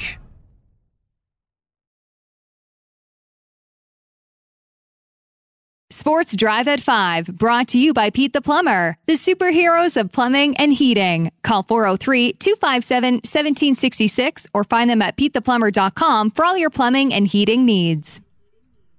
Welcome back to the Sports Drive at 5. My name is Ryan Pinder. Pat Steinberg alongside. Our new condensed afternoons has Pat and I tag teaming from 2 till 6. Patty, here are the numbers in Alberta. Obviously, the pandemic front and center. We're both broadcasting from home. We're encouraging everyone to make sure you're socially isolating, socially distancing, and we can try to flatten the curve here in Alberta. 57 new confirmed cases today of the coronavirus in our province. Our total now up to 358 in the province, and about 1.1% of over 32,000 tests have come back positive. So it's still growing, but it's nowhere near some of the, I guess, what would the proper words be, exponential growth we've seen in some of the trouble spots around the globe, at least not yet. That doesn't mean we've dodged the bullet or flattened the curve as of yet, but I certainly think it's encouraging and people can buy in a little more to, what they're being asked to do, limit their activity outside the home when you can see other regional areas or other countries that are going up at much higher rates. So that was the news today. Yeah, I think that from our provincial chief of medicine. I think there's reason for, I'm trying to think of the right word. Like there's reason for optimism that Alberta could be one of the first places out of this thing, but that doesn't mean that we can stop doing what we're doing already. And to get us out of this thing quicker than most other places, we might need to get a little stricter for a little while too.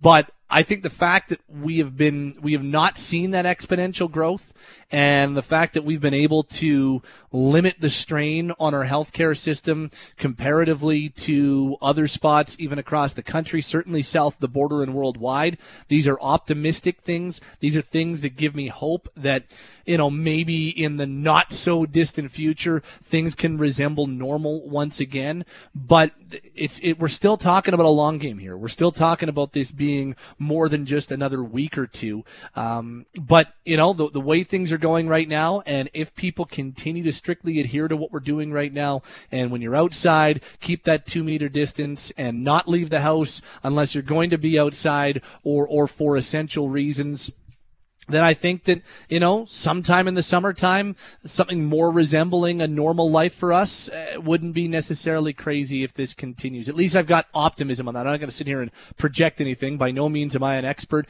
My little poster on the wall here knows more than I do about this stuff, but I feel like the optimism level that you hear from Albertans who are far more in the know than I am leads me to believe that, we're doing a pretty good job right now, and I'm happy. I'm proud of what we've done so far in Alberta. I'm proud of how our mayor declared a state of emergency earlier than most other places, got right out in front of it. I'm happy that our premier decided to cancel school way before the rest of the continent did. Some of the social distancing measures our chief medical officer had put in right from the get-go was ahead of the curve. We haven't been perfect, but I feel like we've been way out in front of this compared to other places, and that makes me really proud. I've really felt like the leadership in our province, whether it be at the municipal level, the provincial level, I really feel like the leadership has come through. So I'm feeling somewhat optimistic, about as optimistic as you can in a worldwide pandemic. How's that? Yeah, and what's unusual is that there's some suggesting that flattening the curve will actually lengthen the time period, but what it does is it keeps yourself under the control of a healthy medical system rather than overwhelming it all at once. But this is what we're here to find out, what happens. I mean, we have to make sure that we can save as many lives as we can here. So we, again, encourage everyone to keep their social interactions to a minimum. And we've got some good entertainment for you on the radio tonight, Patty. The Jan 11th, round 2 of the Battle of Alberta from this year between the Flames and the Oilers. This is when Tkachuk and Kassian heated up. Round 1 was a decisive victory for the Flames. It wasn't really close. There wasn't a lot of heat to that.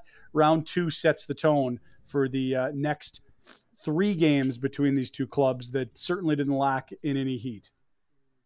Things went bonkers late in the second period. Tkachuk had been all over Kassian all night, levels a hit on him that flattened Kassian. Kassian gets up, goes nuts, ragdolls Tkachuk, and the rest was history. Flames would score on the ensuing double minor power play and would go on to win that game 4-3. But it was an epic Battle of Alberta, one of the best that we've seen in a long, long time, and set the stage for 2 more epic showdowns before the NHL suspended operations for the time being. I'm looking forward to it. Be tuned in at 6 o'clock for round 2 of this year's Battle of Alberta between the Flames and the Edmonton Oilers.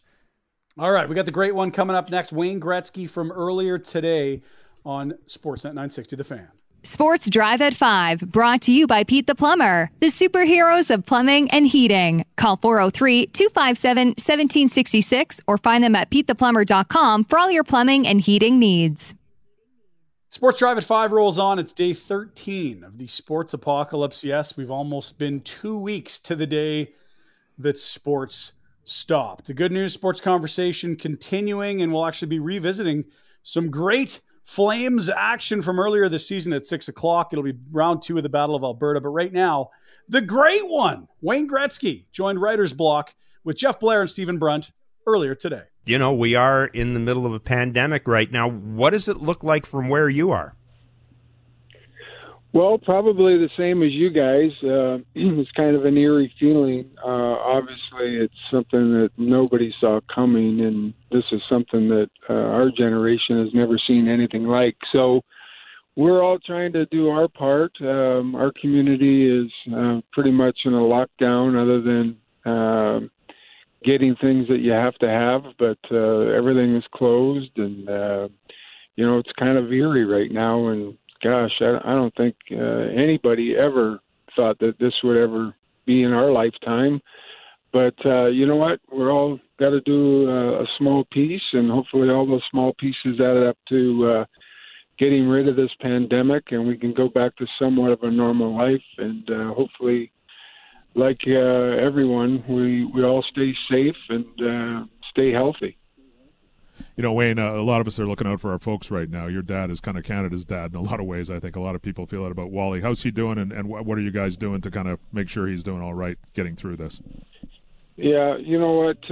That's our biggest concern. Obviously, like anybody else who's got elderly parents, and elderly parents are battling some sort of scenario. My dad's battling Parkinson's, so you know what? My sister's got an eye on him. My brothers have got an eye on him. They've pretty much locked him down and locked out the house, and we're trying to keep him, like every other elderly person in the world and in Canada, safe, and hopefully we can get through this. But it is trying times for everyone, and something that, I mean, my goodness, nobody ever saw this coming. And we certainly wish him the best, Wayne, and for everybody in your world to stay safe. You're one of the few people in the world you could sort of ask this, Wayne. You accumulated so many records that I wondered, are there ones in particular that stand out above the rest? Like, does the 802nd career goal moment stand out more, or are they all a little bit of a blur because you own quite so many of them? Well, I don't mean to laugh, but you know what? I was just playing, and I was lucky I was in the right scenario with a coach that believed in the style of play that I like to play. And I've said this many times before. My goodness, I got to play with some of the greatest players who ever lived, and unselfish guys like Mark Messier and, of course, Paul Coffey and Yuri Curry, and the list goes on. And so we weren't really, when we were playing, we were just having fun. We practiced every day. I said this to an Edmonton radio station the other day. I mean, my goodness, you couldn't help but get better because we practiced so hard, and every single drill we did, it was my line against Mark Messier's line, and I said, my gosh, how can you not become better when you play against one of the greatest players who ever lived? And so our work ethic in practice was always stellar. Everybody to a man really enjoyed working hard. And I think for the new guys who would come into our organization, that was one of the things that they saw that was a little bit surprising, that we practiced every day and we practiced hard, and we were like sponges. We really believed in our coaches and what they were trying to teach us and the system they wanted to play. And we learned from our mistakes. We lost to a better team in the finals in '83, and we learned from what we did wrong in '83 and took it into the next season. But Glenn was a big believer. He played in Montreal and played with some of the greatest players ever, and he played in Boston with the Oars and the Espositos, and he really believed that at the end of the day, winning the Stanley Cup was most important, but he also wanted to win every trophy. He wanted to win the Hart Trophy. He wanted to win the Art Ross. He wanted to win the Norris. He always felt that even though those were individual awards, they were manufactured by a team concept. So, I was lucky. And then, as far as the records go, listen, if you play in the National Hockey League, it's an honor. And if you can break a record or have a record, it's really, truly something special because there's been so many great players. But for me, as my dad always said, records are made to be broken. I remember I was breaking Gordie Howe's record, and I told my dad, gosh, in some ways I feel bad about this. And he said, you know what, he's more proud of it than you are. And when somebody comes along and breaks your record, you make sure you're as gentlemanly as Gordie Howe. And so here we are years later, and Alex definitely has an opportunity. And I've said this before, if he breaks my record, I hope I'm there. I hope I'm the first one to shake his hand because it's great for the game. It's wonderful for the sport, and life goes on. But for me, my favorite record is, no question, 50 goals in 39 games. I got really hot at the end, and I think I had 11 goals in the last 3 games. And so for somebody to get 50 goals in 38 games, I think that'll be the hardest record for somebody to beat. Wayne, I raised this actually on the show yesterday. We were talking about the records. That the connection with you and Howe has always intrigued me because he's, he was an old man by the time you started playing. Really, I know he kept playing, and I know you crossed over with him. But he's really kind of 2 generations removed in some ways. But why Howe for you, and why that connection? Because I'm older than you, and I didn't see the best of Howe in the 50s. You have to be a lot older than me even to have seen that. Yeah. Well, I've probably typically, like every other boy at a young age, you don't like to read a whole lot. But one of the things I loved to do was read anything and everything about Gordie Howe. So at a young age, 6, 7, 8, 9, I read probably every Gordie Howe book there was, and I studied him. I used to tease him because I remember being 7 years old and going to a barber shop and asking the barber to cut my hair and give me a Gordie Howe haircut. That's how much I admired him. And to this day, the greatest Christmas gift I ever got was the Gordie Howe jersey, number 9 Red Wing. So he just became, the person I idolized. And then I got so lucky at the age of 10, I got to meet Gordie Howe at a Kinsman dinner in Brantford, and I remember my dad said to me, how was Mr. Howe and how did you like the day? And I said, you know what, you put these people on pedestals, and I had Gordie as the greatest person who ever lived. And I said, you know what, when I met him, he was bigger, better, and nicer than I even imagined. And so over time, we developed this friendship, just our paths keep crossing. And when I was 16, I was playing in Toronto for the Young Nats, and his youngest son, Murray, was on the team. And Murray and I became very good friends, and he was living at my agent Gus Badali's house. And so we became very good, very close friends. And we used to get on the team bus, and Murray would have all his books, and he'd always say to me, Wayne, you got to bring your books on the road. You got to keep up in your schoolwork. You got to study. And so one time I got on the bus and I had these couple books, and Murray said to me, gosh, good to see you got your books. And I showed him it was 2 Gordie Howe books. So Murray was studying to be a doctor, and I was studying to be a hockey player. And then at 17, Jacques Demers was so nice. He picked me to play in the series against the Soviets.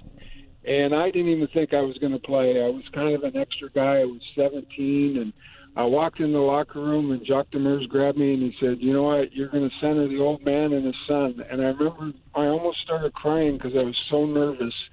And so we played together in that game, and as time went on, we just stayed friends, and we do charity events in the summertime together.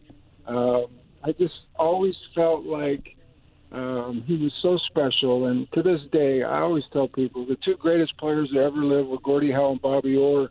And what makes our game so great is that they were both good people, and they both passed that on to the next generations. And so I always think of when young guys meet me when I was playing, I always think of when I met Gordie Howe and how impressionable it was to me and how much he respected not only the game but people in life. And Gordie was one of those few guys, it didn't matter if you were standing on the street corner or you were the President of the United States. Gordie Howe could have a conversation. And one of the great thrills of my life was when I was 10 and I got to speak at that awards dinner in Brantford. And years later, I got invited to a similar dinner in Saskatoon. 3,000 people were there. And I called Gordie and I said, listen, and it was a couple of years before he passed, and he was getting a little bit older. I talked to him and his son. I said, I want to surprise everybody and fly you in and take care of you and put you up for a couple of days, and I want this to be something really special for the people of Saskatchewan. And so as I got introduced and I walked out and I grabbed the microphone, I introduced Gordie Howe, and it was the greatest ovation other than the 1980 All-Star game when he got the ovation that probably would have kept going had the public address announcer not started talking. But he was the best. He was just a great person. I'm so fortunate that I knew him and I knew his family, and just wonderful, wonderful people, and very, very proud Canadian. I mentioned we had Kelly Rudy on yesterday, and he was talking about that night you got the 802nd goal and how it was kind of cool seeing Marty McSorley get the assist. And he said, I didn't want to take anything away from Luc Robitaille, but Jari Kurri had just jumped on the ice, and he said it would have been so perfect if Jari had been able to get in on that goal as well. And then he started talking about Marty. And, look, Wayne, I covered and watched your teams. I know all about you. I know all about Coffey. Obviously, Messier was great. I loved Jari Kurri. But Kelly went on about what a good player Marty turned into. Who on those great teams, Wayne, do we not realize, was good? Who was better than we think they were on that team? Yeah. Well, first of all, let me say this about Marty. When he first came to Edmonton, he was horrible. I remember saying to Seether, where are we going with this organization? I started thinking, my goodness, Marty used to every single day be an hour on the ice. I'd be leaving the arena, and he would still be on the ice. And then after he would get off the ice, the trainers would get him a burger, and he'd sit down, and he would train and work out. And then he would take his skates, and he would go skate on these ponds in Edmonton and lakes and backyard rinks. And he just made himself a hockey player. And I tell young kids all the time, and I tell parents, listen, there's only so many Gordie Howes and Mark Messiers and Mario Lemieux. But Marty McSorley is an inspiration that you can make the NHL if you put the work and the time in. And that's what you have to do. Looking at those teams, and I say this, there were so many good players, but a few of the guys that were unsung heroes, Charlie Huddy and Randy Gregg, those two guys were just mainstay players. Randy Gregg today, 5 Stanley Cups, and he's probably on the front lines. He's a doctor. Just really special players that really fit what we needed for that hockey club. Pat Hughes on right side. He came from Montreal, didn't play a whole lot, but won a Stanley Cup. Mark Napier, both those guys came in, and they were instrumental in the success of our organization. Craig McTavish, Dave Hunter, and the list, each guy had a defined role. Seether was funny. We have 65 guys at training camp, and, those days everybody'd sit in the room the first day, and Glenn would walk around the room, and most teams would say, hey, every job's up for grabs, and that was such a load of crap. And Glenn would say, there's one spot open, and I'm not sure who's going to get it, but you do what you do best and bring something special to this team, and you're going to make the team.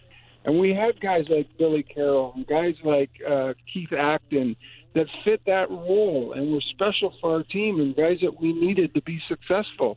I remember we traded for Craig Muni, and I remember thinking, how is this guy not playing on another team in the NHL? He's playing 24 minutes a game for the Stanley Cup champions, and he played the previous 2 years in the minors. So each guy that came there understood, I just have to do my job.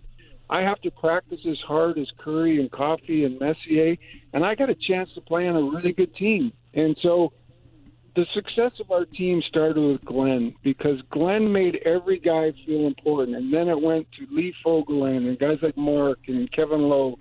Every guy who came there would always tell you to a man, this is so different than I thought it was going to be, because our image and our reputation was that it was an arrogant group of guys and it was tough to fit in, and that was so the opposite. I've got just one more quick question before I turn you back over to Deitch. I don't know if you get asked this, but I'm a WHA fan. I grew up watching the Jets. Ulf Nilsson was one of my favorite players. What memorabilia do you have from your time with the Indianapolis Racers? Not a whole lot. Maybe a hockey stick. The trainer, okay. I remember I got traded. My dad said, grab your jerseys. I went to grab the jerseys, and the trainer said, no, I got them. I'll send them to you. Well, he ended up selling them, and some guy bought them, and actually I just signed both jerseys for a collector about a year ago, so I don't have a whole lot. But I remember the first day I walked into the locker room in Edmonton, and Glenn Seether said to me, we're going to design a team like the Winnipeg Jets. Hull, Nielsen, Hedberg, that's the kind of team I want. A year from now, we're going to be in the National Hockey League. One day you're going to be the captain of this team, and one day we're going to win the Stanley Cup. And here I'm thinking, my gosh, I just want to play a game in the WHA. And before I left his office, I was already lifting the Stanley Cup. So Glenn had a vision of what he wanted. He really believed that he could build a team similar to that of the Winnipeg Jets of the 70s. And my goodness, he went on to do it. And in those days, each WHA team could protect 2 players going in to the next season. And Glenn protected myself. And then he had a tough decision. It was either Dave Langevin, who had just come on to be a great defenseman who ended up going to the Islanders and winning 4 cups, or a kid named Bent Gustafson. And he wanted Bent Gustafson and myself to play together. And he felt like he could build, that was the starting blocks to build a team like the Winnipeg Jets. Well, unfortunately, there was a rule that came down. We didn't own Gustafson. He ended up going to Washington. So we were the only team of the 4 that went into the next season with only one guy protected. All the other teams had two. So he knew from day one the vision that he wanted for his hockey club. Wayne, you can relate to this, and probably one of the few people on earth who can. I'm curious, as a sports fan, what your viewpoint is of Tom Brady after playing for the Patriots for 2 decades and now moving to a new team? Oh, I'm probably as surprised as all you guys. I'm sitting here going, wow. You know what? Who knows? Listen, after 20 years and 9 championship games and 6 championships, he's earned the right to become a free agent. It looks like he decided that he wanted to go to a different organization and try something new and unique. It'll be different for him, but he is a leader and he's a hard worker, and I'm sure he's gone to a good organization. And, Belichick is known to be one of the greatest coaches in all of sports. So hopefully it works out for both organizations. But it's something new for all of us as fans to watch, and it's exciting to see. And I can't wait for hopefully game 1. Hopefully all this pandemic gets behind us and we can start moving on in life. Hey, Wayne, I got one last question for you. We're rerunning classic hockey games. Fill the time. And Game 6, 93, Kings-Leafs. You probably remember that game.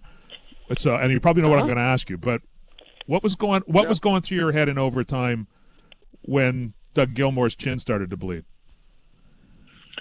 Oh, for sure. I thought I was going to get a penalty. It was one of those things at that time. The rule was, even if it's accidental, you're going to be penalized.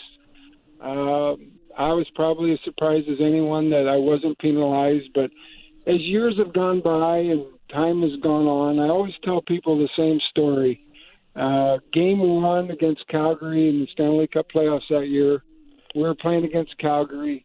And Joel Otto, on a face-off, as I turned, cross-checked me in the rib, broke my rib, and I played the whole playoffs with a broken rib.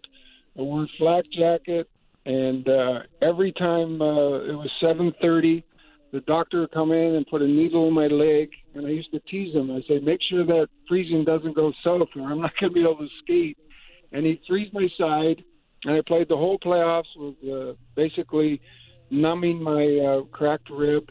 After the games, some nights it was excruciating pain. And I always say, listen, I got cross-checked and it could have been a 5-minute major. I accidentally clipped a guy. That's just part of sports. And you know what? We all have to deal with it. And sometimes we don't like the outcome. Wayne, listen, this has been a real pleasure for us and for our listeners as well, I'm sure. Thanks so much for your time. We really do wish you and yours the very best during this time, and please extend our best wishes as well to your father when you're talking to him.